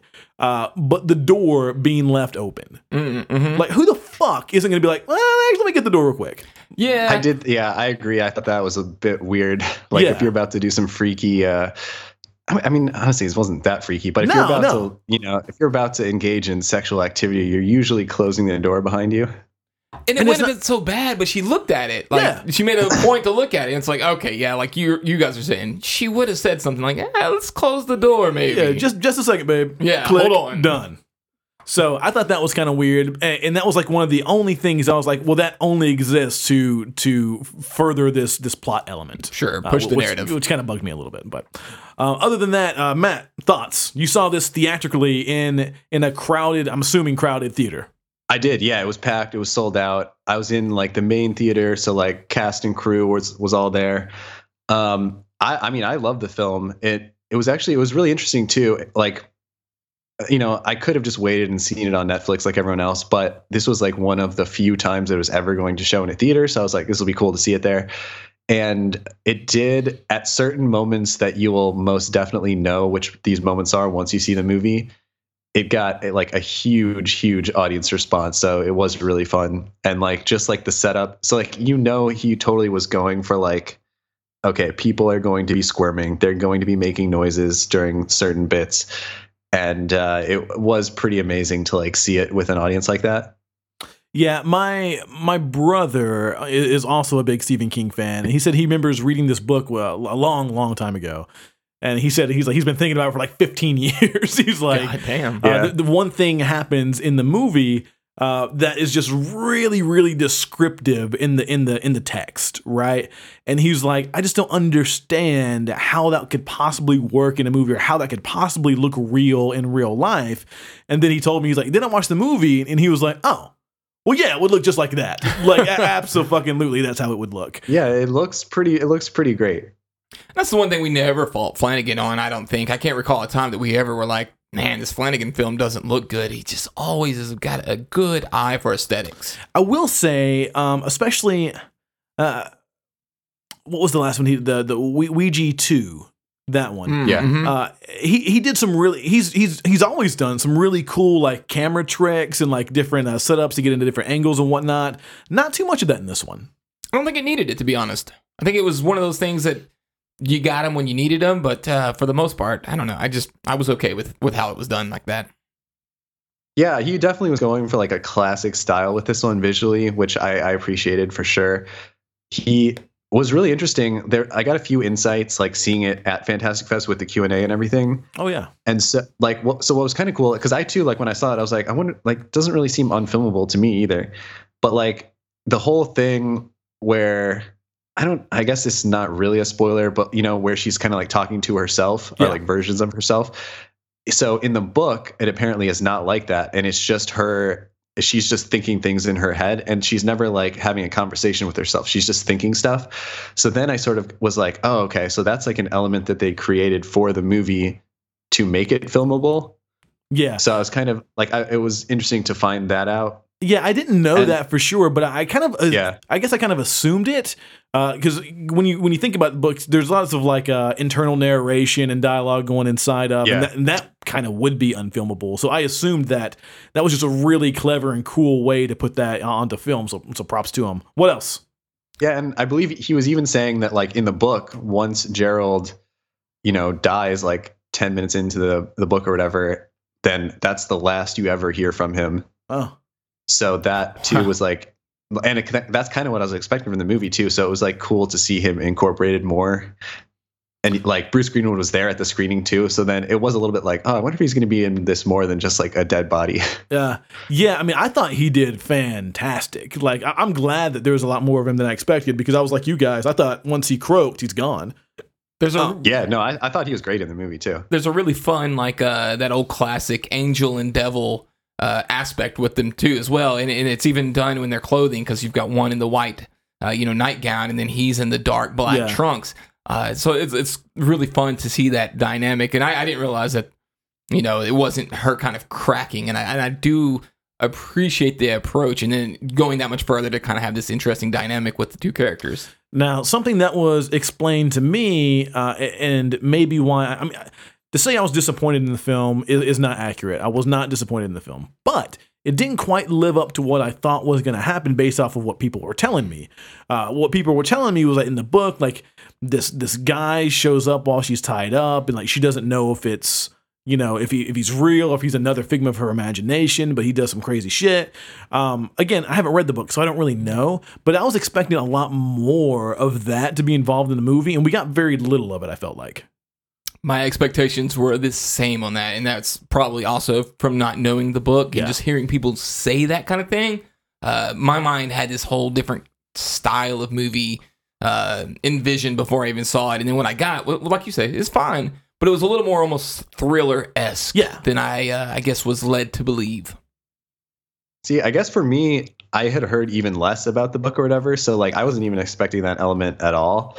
So, and I agree, it wasn't really in the movie very much, but I was sort of not expecting, like I was just going in thinking like, okay, this is like a one woman movie and that's it. So I was actually even kind of surprised to see like, oh, there are like more characters to this and like more things going on. So how did you guys feel about that particular story arc? Like whenever that person or thing or whatever makes an appearance, like did that work for you? I mean, it was okay. It just, at the end of the day, it almost felt a little throwaway in a lot of ways. There's like this weird kind of tangent that we don't fully explore. And I mean, it's kind of brought back at the end, but that ending that was the one really weak spot for me, was that ending. Cause I was like, the fuck? I mean, you basically turn into an audiobook at the end, right? Kinda, yeah. It was a really the fuck moment for me. Yeah, I kind of feel the same way. And I've heard that the book sort of has the same reaction, like just reading into it afterwards, that like he just straight on was going for like as much as possible to like keep the like spirit of the book intact or whatever. And like that's just also kind of the sort of feel that you get. Like the last 50 pages of the book are essentially the last like 10 minutes of the movie. I wasn't like my favorite part of the movie. I didn't hate it, but it was weird because it's just like so different suddenly. I will say, and yeah, it was weird and it was different, but the guy or the thing or the whatever itself, some really cool and creepy shots, like some of those long hallway shots where you can barely see him like down the hallway and you can't really make out any facial features. I thought those were some of the creepiest and most, really to me, more impactful shots in the movie. I think it's part of the problem too, though, because when it hit that, I go, oh, fuck, we're going to a different place that I wasn't ready for, and I'm excited to go down this road, and it's like, we just kind of tiptoe down it and kind of turn around a little bit. I am curious to watch the movie again now, knowing sort of everything that happens in it, because I did feel like, and this is sort of just like dancing around trying not to spoil it, but like knowing what happens at the end, I feel like does make the things that happen earlier be a lot creepier and more sort of disturbing. But I would be curious to like watch it again with knowing that and see how I felt. Yeah, and you never know. Sometimes you rewatch something like that and you pick up on things that you never would have even picked up on the first time. So it'd be cool. Yeah, I agree. It'd probably be cool to revisit. I tell you what, though, Mike has ruined E.T. for me. The little kid from E.T., Henry Thomas, he's her dad in the past. No shit? Yeah. Oh, wow. I did not realize that. Yeah, that's the E.T. kid, all grown up. Just not quite the same charming young boy that he used to be. Yeah, I mean some of those flashback scenes, they were whatever. Something really weird. I mean, it was obviously like a deliberate artistic choice, but the first time she goes into that sort of red world or whatever, it almost like, I don't know, it looked really bad, right? Like the red patchiness is everywhere. Like it looked like someone had like a contrast filter or something, or they did like a color replace thing in After Effects, but not well. Like they did a medicine dropper on one patch and it didn't do all of it. I don't, Matt, you probably have more experience in that regard than either of us dickheads. So what did you think about that stuff? I don't know. I almost wonder if that's a streaming issue on that, because I can't really. That was actually another reason why I was like, I want to see this in theaters, because like watching a DCP of this is going to look way better than watching it streaming. Yeah, get crushed. I don't know that it ever looked that bad to me at any point. Like, I don't know. It seemed like pretty crisp all the time. So I wonder if that may have had something to do with that. Yeah, I try. I'm watching it in 4K HDR. I'm trying to do it the right way. In the latter parts where it looks like it was better. But yeah, now that you mentioned it, Matt, I mean, it did look like, whenever you stream something, or sometimes whenever you get screeners of something, it's just compressed so much it can't keep up with the color variance. So that's exactly what it looked like. Yeah, and typically anything streaming too, it's just like anything with like one particular color like that tends to be so much worse because it's just really bad at doing those kind of gradients. Yeah. And yeah, I don't know. There may have been a little bit. Maybe I'm just not remembering because I was in like a fog of seeing 37 movies back to back. But I don't know. I think it definitely, at the very least, was not as extreme like seeing it in theaters. But that being said, no one else will ever be able to see it like that. So everyone else is essentially forced to watch the streaming version of it. So I guess one of my last complaints, and this is more of just I don't know how the story's written, if it describes the bed different or whatnot. But part of me just couldn't help but wonder, could she not just scoot up and just lift her arm straight up over these big ass posts and get her handcuffs off? Well, you see her at the beginning. She kind of like jerks her arms up and down. So there's like a knot in the bedpost. Was there? Okay, I just wasn't paying close there was attention. Like a notch that was too wide for the handcuffs. Because I'm doing the same thing in my head, and I think everyone does. Like, oh, well, I would just do this, or I would just do that, right. And then like you kind of start, because her arms are so wide and so far apart. Sure. Like I think you kind of take for granted like how limited any of your motion would be when you're that spread. So I don't know. I would like to think like, oh, why don't she just do this? But the more I thought about it in my head as I was watching, it's like, well, no, she couldn't do that. I love though that they describe through the narrative of the film like all the bad shit that's going to happen as she lays here, like her, circulation gets cut off, and like, she's complaining about headaches, and they're talking about the dehydration. I mean, they really go in depth here. It's not like, oh, she's just stuck. It's like she's stuck, and there's a lot of bad shit going to happen because of it. Like Matt was saying, like that was like very much like a choice to sort of take, because I'm guessing in the book she's very much like reasoning with herself. Right. Like you have to remember this is going to happen, this is going to happen, and in the movie it's more of these outside voices. But like, and I thought a lot about that too when I was watching it, because like whenever I do things that suck or like I rationalize with myself like that internally. Right. I think most people do. So taking that and sort of externalizing, I thought was really, really cool, and probably the best decision that could have been made when it comes to producing this movie. Absolutely. Yeah, I agree. So 3 people here. I'm going to go ahead and kick us off. I recommend, if you're listening to the show, you've probably already seen it anyway, but if you haven't, I definitely recommend. Jacob, what do you think? Yes or no? Yeah, this was a really fun ride. It wasn't, we get nitpicky over the type of horror things are. This is definitely its own kind of unique thriller-esque horror, but I don't know. This was really fun, and this was one you could easily watch with somebody who's a little squeamish about the genre. I think you can bring them in with this one, and it's going to look awesome. It's going to sound awesome, well produced, all that stuff, well acted, and I think it'll be a stamp of approval to get them to watch more genre movies with you. Yeah, I think much like probably a lot of Stephen King stuff, it is like has tons of super mainstream appeal, but it's also really good. So like I would totally recommend it. It was one of my favorite things that I saw at Fantastic Fest. Nice. That's a big stamp of approval. All right, guys. Well, there it is. 3 yeses on Netflix right now. You can watch it. So we're going to go ahead and take our last break. Whenever we get back, we're going to jump into Ask Modern Horrors and Matt. With Matt. Yeah, with Matt. Yes. As soon as we get back after this, right now.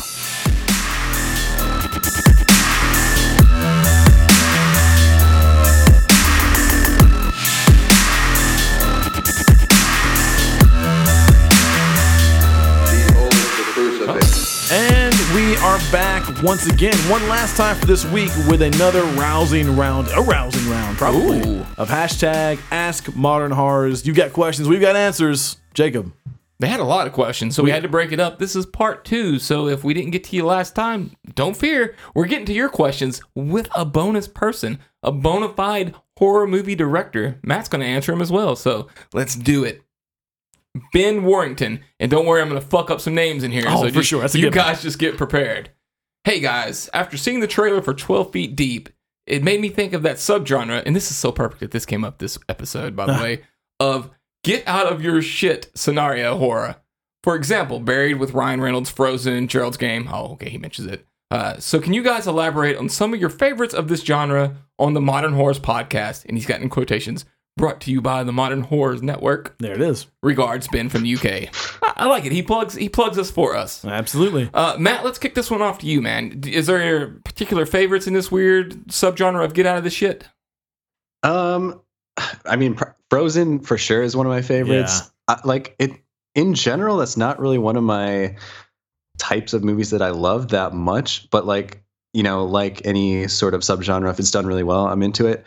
I think Frozen is just really cool because it you're stuck in a confined environment, but you also can get really beautiful shots, and like you're also at like a super huge outdoor environment where they're also stuck. So like I kind of prefer that to something like Buried, where you're literally inside like a tiny little box. I don't know what the reasoning is for it, but I don't know. I just visually, I'm a fan of the like, and even Gerald's Game's kind of like this as well, where it's just like stuck in a room, but you still have a lot of stuff to play around with to, just get interesting shots. Yeah, I obviously like Frozen as well, Gerald's Game. I did not like Buried like at all. I remember whenever it was coming through, making festival rounds, it got some really, really like hot buzz. And I remember watching it just thinking like, no, like this is boring. And I'm a Reynolds fan. So I do think this is one of those subgenres, like any, I guess, that like there is a right way and a wrong way to do it. That being said, I can't really think of too many that weren't brought up in the question already that really do this and do it well. I mean, I think of a lot of things like survival horror stuff, like Backcountry and that kind of stuff, but that's not even really the same scenario. It's definitely different because it seems like he's more into you've got yourself stuck in a particular location and now you have to get out of that one location. What was that one with Franco? 127 Hours. Yeah, I mean, that's not horror, obviously, but, right. But it's that same concept. Same deal, yeah. Yeah, I agree. And the problem with Barry, with Ryan Reynolds, since we're going ahead and dumping on that one, is it just gets so crazy. It kind of jumps the shark a little bit. And I was like, it's fine. And then suddenly there's like crazy snakes in the box with him and shit. I'm like, what are we doing right now? It's so weird. I actually do have an answer for you. Oh, go ahead, Mike. Oh, no, I was just going to say, plus that concept has already been done a lot better, in my opinion, in Kill Bill Volume 2. Yeah, that's true. Even though it's only like 10 minutes of the movie, but like that segment, since you've built up her character so much by that point, and like you've seen her do so much badass stuff, then when you like dump her literally into that kind of situation, it's just so like you're rooting for her, and you're like, oh shit, like how is she going to get out of this? And then you got that great flashback to explain how she's going to get out. But I mean, in my opinion, that's probably the peak of the stuck in a casket sort of scenario. That's which is so crazy, because that's like one of the most terrifying things I think that could happen to a person, and it's just hard to make it look scary on film. Maybe that's unfilmable. And that may be somebody get on that one, Mike Flanagan. But I almost wonder if someone did it in a found footage film, or not. I mean, I guess maybe that wouldn't work, but like a POV horror film or something. They tried with Houses October Built at the end. I mean, at the end, but that was kind of also to not great success. Anyways, Ben, I got you one. Right now. We talked about on the podcast. Landmine Goes Click. What a fucking superb film. One that I will not revisit though, because it's just a rough watch. Just too heavy. Yeah, it's super heavy. You watch it once and you're kind of done with it because it's going to stick with you. But some shit goes down, gets stuck. And that's my big thing with these types of films, is that like you're running through it and like, oh, well, why don't you just do this? Why don't you do that? And this one's got a big one. It's got a big, like, what the fuck? But it addresses it. And I'm like, okay, that's all I needed from this movie. So if you haven't watched it, Landmine Goes Click. Have you seen that one, Matt?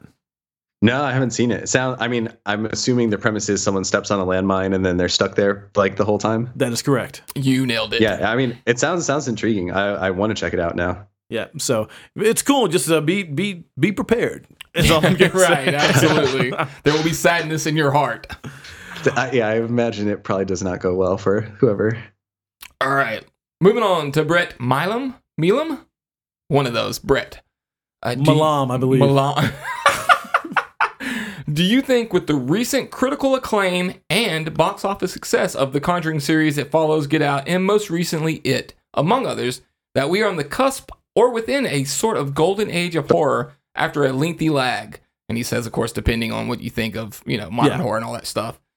Obviously, he's saying a U.S.-focused question is what he wants, because he says foreign horror has been awesome forever. Yeah, I mean, people say that, right? Like the foreign horror just trumps U.S. horror, and I agree. Like, especially for a certain period of time, like everything that came out, like if it was foreign, it was like, oh yeah, this is gonna be kick ass, because they're kind of pressing the envelope a little bit more. But to answer his question directly, like, yes, I think we are absolutely living in a golden age of horror for a couple of different reasons. Primarily being that, like, I think, and Matt, you can probably speak to this more, but like probably easier than it has ever been in any other stretch of time to make a movie yourself. And yeah, sure, you still got to get money, you got to get financing. That's a whole nother thing in and of itself. But it's easier than it's been before to actually just fucking do it. Like if you want to make a found footage movie, just get your fucking phone. Like I've seen countless movies that were filmed with iPhones, like some much better than others. But when you have that, when you have this highway of creativity that is just accessible to literally everyone, you're going to get some really, really great stuff out there. And not only that, distribution is, you can self-distribute on iTunes and Amazon and Google Play Movies and all this stuff now. So like it's easier to make a movie and to get it out there than it has ever been before. And as a result, we're getting some really cool and inventive shit that we would never get in a million years. I know he's saying a lot of theatrical releases. Yeah.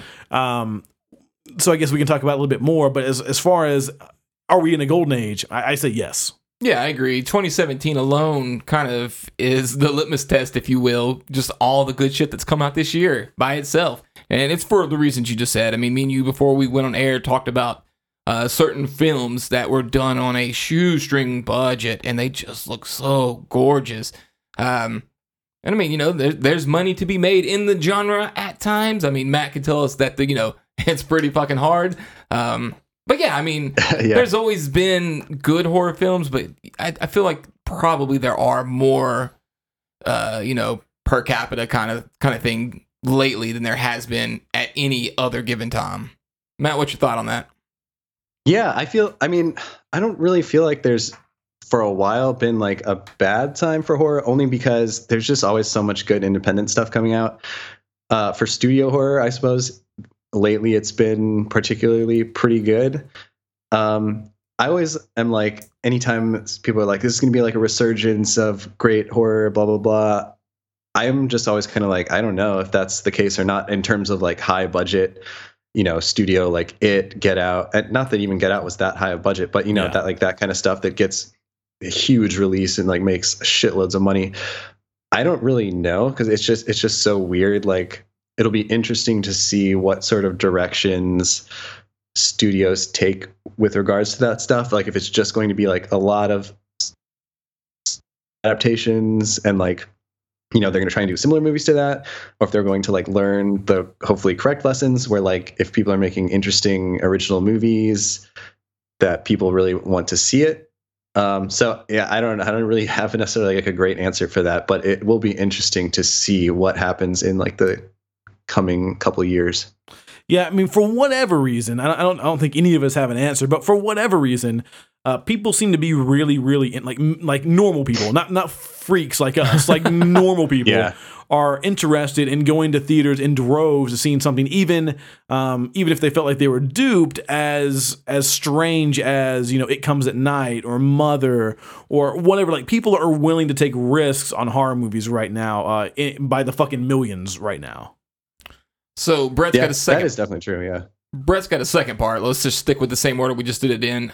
He wants to know, do you think there is a, what's capturing the horror zeitgeist right now? Is there some kind of phase that we're in? Like there's a zombie phase, serial killer phase, a gore phase, that kind of thing. Are we in some sort of horror phase at the moment, you think, Luke?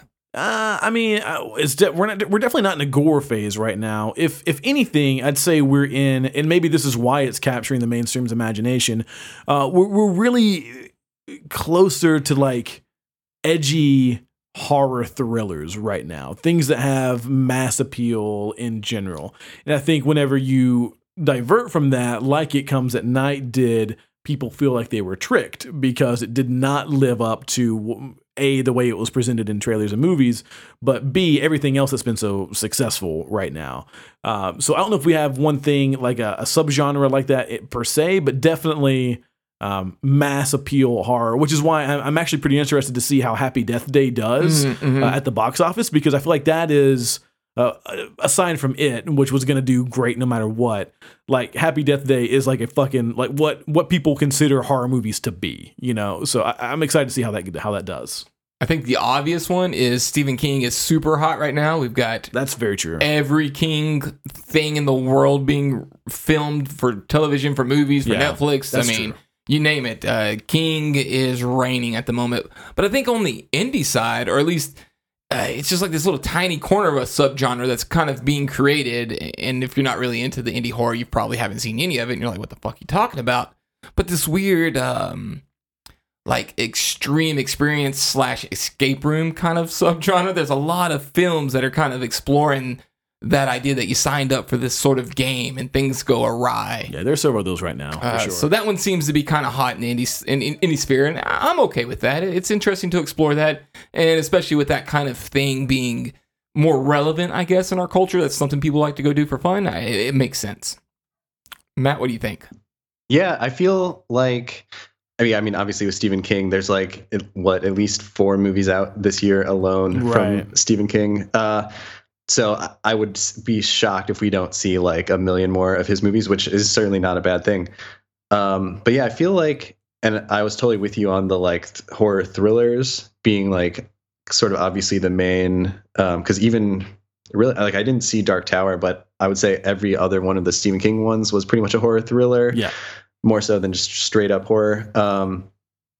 And I don't know, what's surprising to me though is like, yeah, like I guess a lot of people have had like these weird reactions to like It Comes at Night and Mother, and which I actually love both of those movies, and maybe I only watched like the initial trailer and not like the commercials or not like the slightly more mainstream trailers, but actually kind of like going into the movie got exactly what I thought I was going to get with those. Because at least like the first trailer for It Comes at Night was like this super weird, like the dog's barking constantly and it's like doing all that kind of stuff. That was cool. I mean, yeah. Yeah. I mean, other than the fact that I have no idea why they called the movie that, like I did feel like I definitely got like what I was going for on that one. And sort of the same with Mother. Like I know the first trailer for that was like it was pretty weird. So I don't know. Like I would be curious, like I'd really love to talk to and this is sort of even going away from what the question even was, but like I would be interested to talk to someone that hated Mother but thought the trailer was good, because like the first Mother trailer is pretty weird too, and it's sort of like all over the place.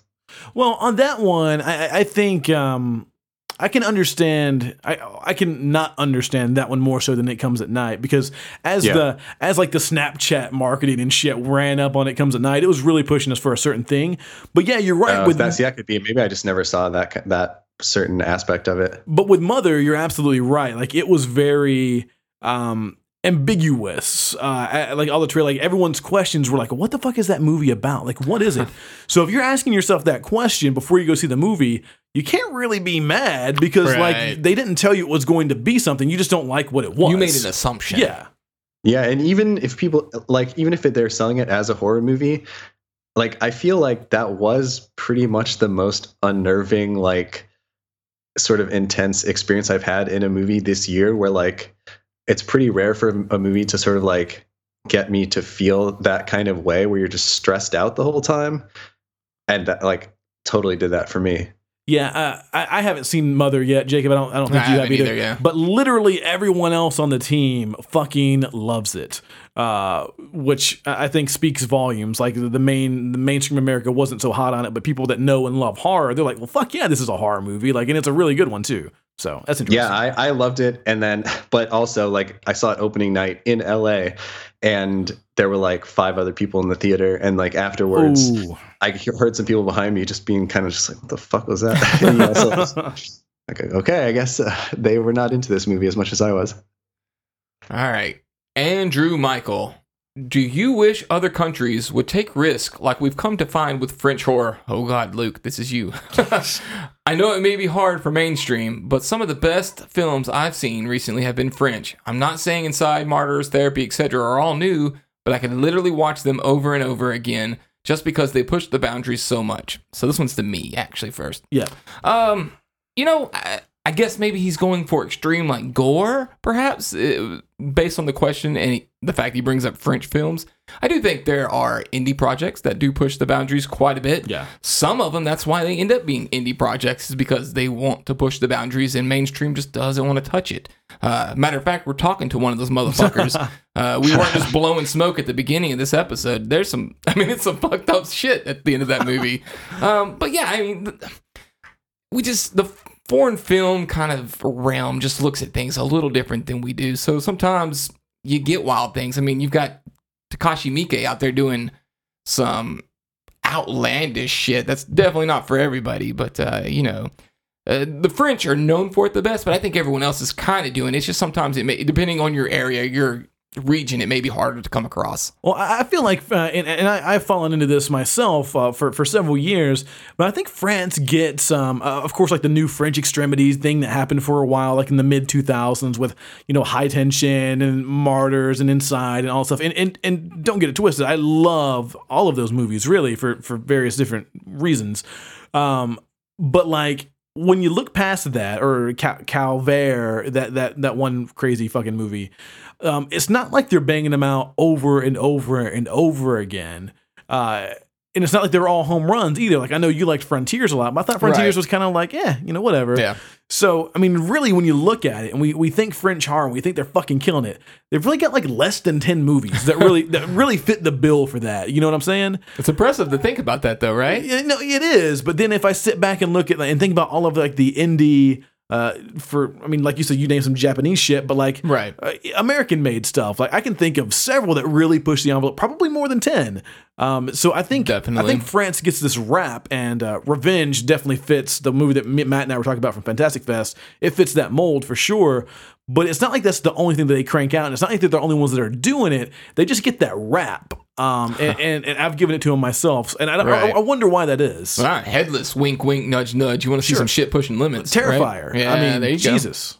Matt, what's your take on this? Yeah. So what I actually find really interesting about French cinema, or at least it's not like I've seen everything that comes out, but like Revenge and like Raw, so last year Raw was my favorite film of the year. This year so far is Revenge, 2 French directed horror films, directed by women, interestingly enough. But what's so great about both of those movies, like Raw, despite the fact that people were passing out due to how crazy it is, Raw is really not a crazy film at all. No. But like in terms of what it shows, but in terms of like what you feel by it, it totally is, because it just like it gets you into that. It's like all about the character, all about just like creating this beautiful image, and just sort of in like, the Tarantino Reservoir Dogs style. It's like making you feel more by showing less. And Revenge, sort of in the same way. I mean, there's a lot of amazing gore in Revenge, but it's not really like pushing any limits by any means. But in the way that it does things differently from like a normal sort of rape revenge movie is what's so interesting about it. And like, it gets you into those characters, and it does things with the characters in a way that I personally have never seen in any movie of that subgenre before.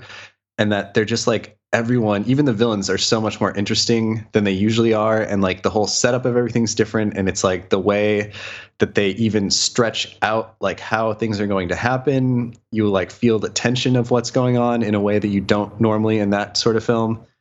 And like, that's what I find really interesting about those films coming out of France. Is it's just like, it's not like they're necessarily pushing the edge, but they're just making you feel something different than you're used to. So you subscribe that there is in fact something in the water in France that just turns these people into freak filmmakers. I don't know. I mean, hopefully, like if next year my favorite film is like a French directed horror film, that would be amazing. All right, Luke got excited on that one because the word French was in it. Matt's turn was technically second, but Luke jumped. That's okay. This next one goes to Matt. Okay, so you're up first, Matt, on this one. Okay, cool. All right. And once again, it's going to be another question that Luke will be excited for. That's pretty funny. But he's second, so it's fine. I like questions. Eric, but you never prepare for them. It's so weird. I know.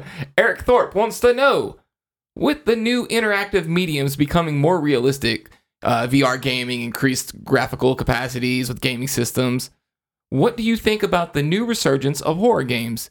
Do you think it will draw the attention of horror directors and writers? I'm glad this is going to you, Matt. Or is it tied to the sudden increase in popularity of horror films in the theater? So this is actually a cool question too, because I have a PSVR. I've played some VR horror games, and I love it. Like, I think it's so different from film, but for me, a horror video game, especially in VR, is like 1,000 times scarier than any movie. 1,000%. Just because you're actually experiencing it. And so it sounds like you've done some horror VR as well, but it's just crazy because like even sort of like a simple game, like even there was like a rail shooter that came out on PSVR that was pretty great. It was the one. Fuck. Oh yeah, that one. The one fuck. Yeah, the one fuck. Love it. Yeah, the Until Dawn VR experience. The Until Dawn sort of spin-off. And like that game, I thought was pretty phenomenal. Like show that game to someone that doesn't like spiders and they will be pissing themselves. Yeah. And it's just like, it's just so great because it's so hard to get that experience anywhere else. Like, especially if you watch a million films, and just like having that layer removed where it's just like, okay, now it feels like there's a spider on my face. Totally. It's just like, I don't know. I don't really know that necessarily. It's hard to say like what, if any, impact it will have on films. So I'm really not a big fan of VR, like in terms of just watching like a VR film, or, you know, just sort of like the 360 experience where you can film stuff live action. Like I kind of am not a fan of that. And I'm really a huge fan of it in video games. It's just sort of that different immersion thing where it's like, if you're not controlling what's happening, I don't know that it works. So, I mean, it's definitely cool that, I mean, horror obviously is like the main, it's just so obviously it works so well with VR that I think there will be a lot of horror games that are coming out and continue to come out for VR platforms, which is cool. So I don't know, maybe the people that are into those will also get more into the films as well, and it sort of could like increase the popularity or something. I would hope that would be the case. Yeah, I mean, I agree 1,000% about. I mean, I think Resident Evil 7 was like one of the most terrifying experiences I had all of last year. Outside of any movie I saw, outside of anything I did, there are sections of that game where I had to go into the basement. I would look at myself in the mirror and be like, I can't go back down there. Like, I don't have it in me to go back down there right now.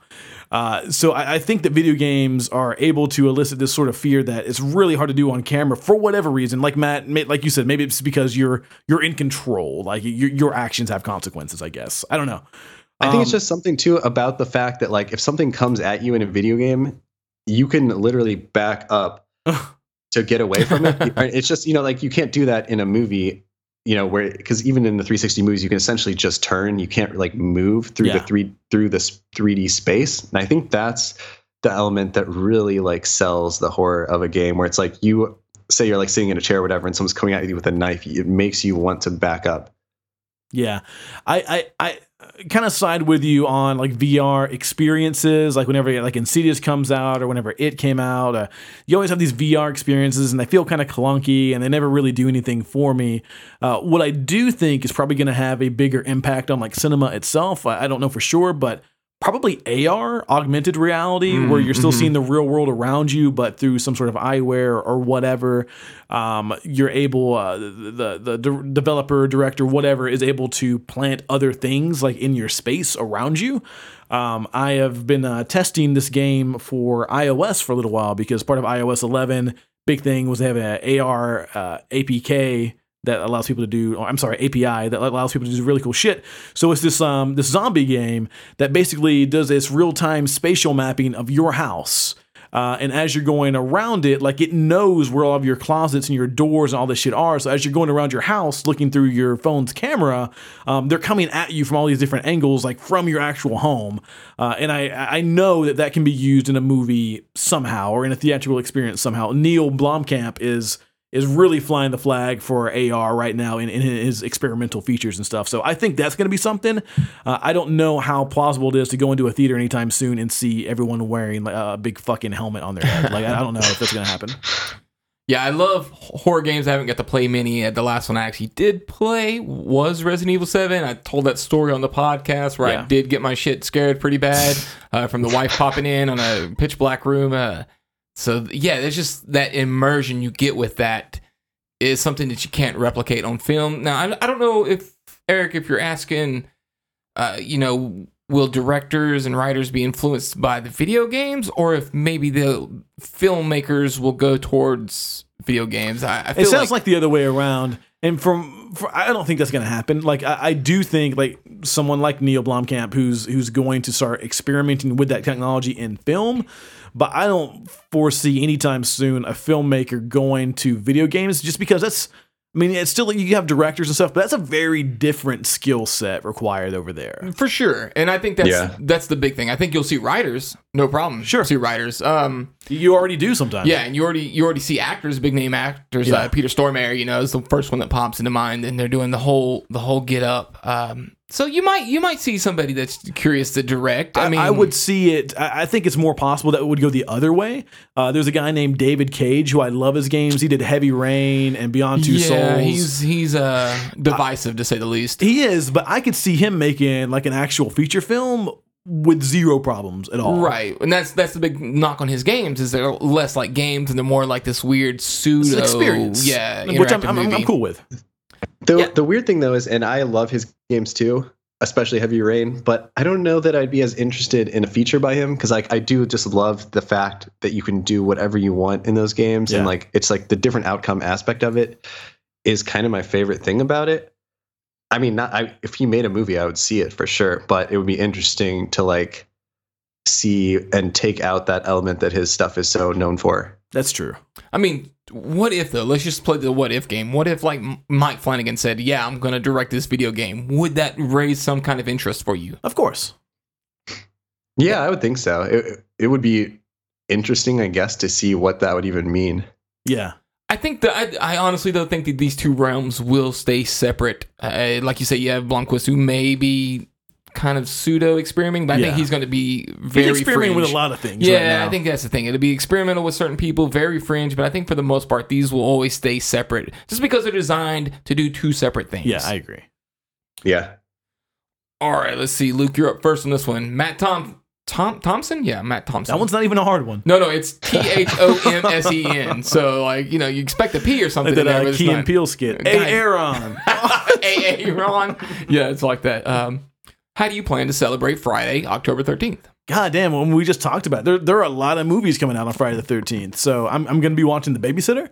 I'm probably going to have my happy ass in a theater to watch Happy Death Day for sure. And then, maybe fuck with some kids as they come up for trick-or-treating. That's always fun to have a good little laugh on there. The 13th? Maybe I confused. I'm like, you got some early ass kids trick-or-treaters. I'm dyslexic, motherfucker. Don't worry. Greedy ass little kids in your neighborhood, dude. Tell them to fuck off. Yes, I probably won't. I just said I was gonna be fucking with little kids. I didn't say what exactly I was gonna be doing. Just typical Friday for Luke. Apparently since there's so many goddamn movies coming out, I'm just gonna be watching something. I don't even know what anymore, but I'll be watching something. Matt, what are you doing? Are you fucking with little kids on a random Friday? I'm not fucking with any little kids. I am going to 100% watch probably both Happy Death Day and the Babysitter. Yeah, for sure. So, I'll probably watch like 2 or 3 or 4 movies and a lot of good horror stuff. Yeah, I mean, I think a lot of people feel the urge to go through and like watch Friday the 13th. I never really do that. Like, I feel the urge to watch Halloween on Halloween. I don't feel the urge to watch Friday the 13th on Friday the 13th. Interesting. But, yeah. So, do you guys ever? Sometimes. Just for the gimmick. I mean, that's the problem. That's the only one thing I have to hurdle myself over is, like, when I do it, I always feel so nasty because I'm like, this is the most gimmicky shit I'm doing in my whole entire life. Yeah, it's kind of ritualistic. A little bit. Yeah, I don't know that I ever actually have watched a Friday the 13th movie on Friday the 13th. I know I did feel back in the day. It's something about the fact that Friday the 13th isn't like, it doesn't really feel like a real holiday. Yeah. In the way that like, Christmas or Halloween or Thanksgiving or any of those, like. It just happens sometimes. Yeah. All right, this last question is me, then Matt, then Luke. Yeah, I know. You gotta caboose it, man. All right. Patrick Anderson. Horror films used to pay homage, or talk smack, he says, to fellow horror films frequently. At least it feels that way, he says. In Halloween, people are watching The Thing and Night of the Living Dead, and the original Hills Have Eyes. There's a Jaws poster that's ripped. Yada yada. Nancy watches Evil Dead to stay awake. Does it seem like this is no longer done? Did Scream do this so well that no one bothers anymore? Do you think it's a good or a bad thing? So, yeah, look at you.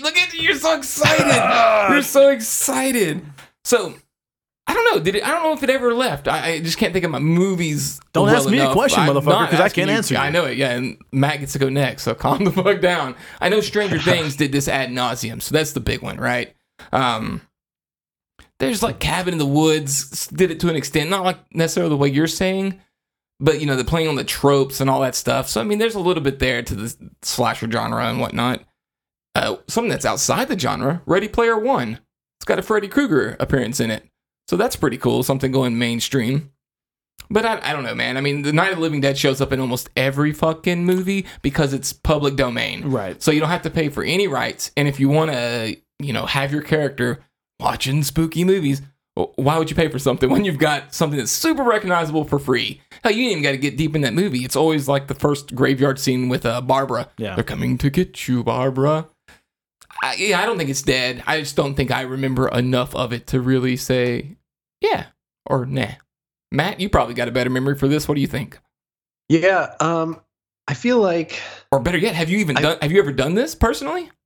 I haven't really done it to that extent. I mean, obviously there are references and homages and stuff to other movies in both of my movies, but I feel like actually doing like a name drop or showing the movie, there's something like it totally works fine in older movies, but I think it was maybe done so much, or like people just know about the classic movies so well that it's kind of lame if you do it now. Yeah. Or like I feel like if I like anytime I see Night of the Living Dead show up, it's just like it takes me out of the movie because I just feel like, okay, I know why they use that movie. Right. Yeah, it's super played out. Yeah, and so I mean, there's at least something cool about like in Halloween when like Thing from Another World shows up that it's like, I mean, one, it's cool because he then went on to make the thing, but it's like it's like that's not like the equivalent of like a Halloween movie showing up in another movie where, so like, I don't know, I feel if you were showing like really obscure stuff, that can be cool. I feel like the worst offender, and luckily this hardly ever happens now, is when you just straight up use people's names as character names. Like that's just the straight up like groan worthy, really bad thing to do. I mean, even in movies that I like that do that, I'm just like, I wish you would have named these people different names. But I don't know. So I feel like it's sort of evolved in a little bit. Like there's obviously tons of homages and stuff. But I don't know. Even showing like a poster on a wall is like something really tricky to do without making it feel cheesy or like, oh, look at this. I'm showing a horror poster. Like I guess if you have a character that's just like, it makes sense for them, then totally go ahead and do it. But I think unless that's the case, then I probably would prefer no like blatant showing of movies and more like little like IMDb trivia type things where it's like, oh, this little bit here is a reference to this, but it's not. But to the casual observer, they wouldn't just be like, okay, they just said Halloween, they're talking about a John Carpenter movie, etc. Yeah, I feel like the Evil Dead poster is the wall-hanging version of watching the Night of the Living Dead. I really do. Yeah, it totally is. I mean, it's an amazing poster, but it's just like, we don't need to see it in any more movies. All right, Luke, you get to go finally, man. Well, you guys took all the good shit already, so I don't really know what to say. Well, reiterate on the good shit then. Well, I will say the one time where this has been done in recent memory is actually something that we talked about a minute ago, and that was in Until Dawn. And it was a PS4 game, and Larry Fessenden was involved in it, and the Glass Eye Pix crew and all that stuff. And in one of the rooms in the house that you go to, it's like a theater room. And in that theater, you have posters for like the House of the Devil and like all of these other Glass Eye Pix movies had art inside that theater room. And I thought that was a really cool way to work that in there. I thought that was nice. Yeah, I agree with you there. See, that's cool because those are not just like gigantic, huge movies either. But it's cool because it's just like the guy who wrote this game produced those movies or directed those movies. So it's like, that's like a cool little fun thing to do. Yeah, I was literally like zooming in and panning the camera around to see whichever ones were in there, and it was really cool. Like as a horror nerd, I was like, "Yes, this game gets me!" Like it was really cool. Do you feel like it's a little different though because it's in a video game than it is in a movie? Yeah, I mean, because some of it feels like that's in a video game. It's a little more like, see, we're in the know. Yeah, like wink, wink. Right. I don't know, man. I don't know. All I'm saying is that I just don't think it's necessary, like in film anymore. And I was explaining to Chrissy not long ago the whole Night of the Living Dead and the public domain thing. And like every time you see it, like there's a reason why they show that every single time. A, because they're watching a horror movie. It's a horror movie. B, because they don't have to pay for it. So I mean, there's freebies are free. Yeah. Yeah. That is our Ask Modern Horrors and Matt Stuertz segment. Woo, we powered through it, boys. All right, man. Well, that was episode Segment 122 of the Modern Horrors Podcast. Now, Matt, before we get out of here, I just kind of want to say thank you. I mean, you have made 2 feature films now. So, first one being Rewind, which has been available for a while on iTunes and every other platform in the world. And now DVD and Blu-ray. Yes, I was about to bring that up. So, where can you? And it's like some poster art and all that shit. So, where can you get that? The best way is if you just go to RWD the movie, or actually rewindthemovie.com, and then it sort of just takes you to like the website for the film, and then can access all of that stuff from there. Cool. And then next up is Tonight She Comes, one night only, October 5th at 10:30 p.m., right? Yeah. And if you go to tonightshe.com for that, that will redirect you to the ticket page for $5 tickets. $5. Shit. Holy shit. $5. Yes. The last bit of that movie is worth $5. The whole Yes. movie's worth $5. No, I'm just saying. You're getting a whole other movie for $5 right there. And there's also some merch. Is that out yet? Because the poster for Tonight She Comes is one of my favorite posters in recent memory. So I wouldn't mind having me one of those. So, That's a good poster. Yeah. So actually, even the best way to go for that is just the Rewind the Movie site. Huh. Once this whole theatrical deal is over, I'm going to redirect tonightshe.com to that as well. But I don't know. Probably like also the best way is to just like follow Tonight She Comes on Twitter. It's just Tonight She Comes, or Facebook, and there's like links to all of that goodness there. Or me, which is Matt Stuertz, MATTSTUERTZ, and I'm sort of like constantly posting about it. And then as soon as I have news on the release date for the VOD and the DVD and all that stuff, I'll be posting about that as well. that is fantastic, man. So thank you so much. Best of luck with the Tonight She Comes screening tomorrow night. I recommend anyone within driving distance to go check it out. It kicks ass. Big fans over here at Modern Horrors. So thanks again, man. Appreciate you, Yeah, man. thanks, guys.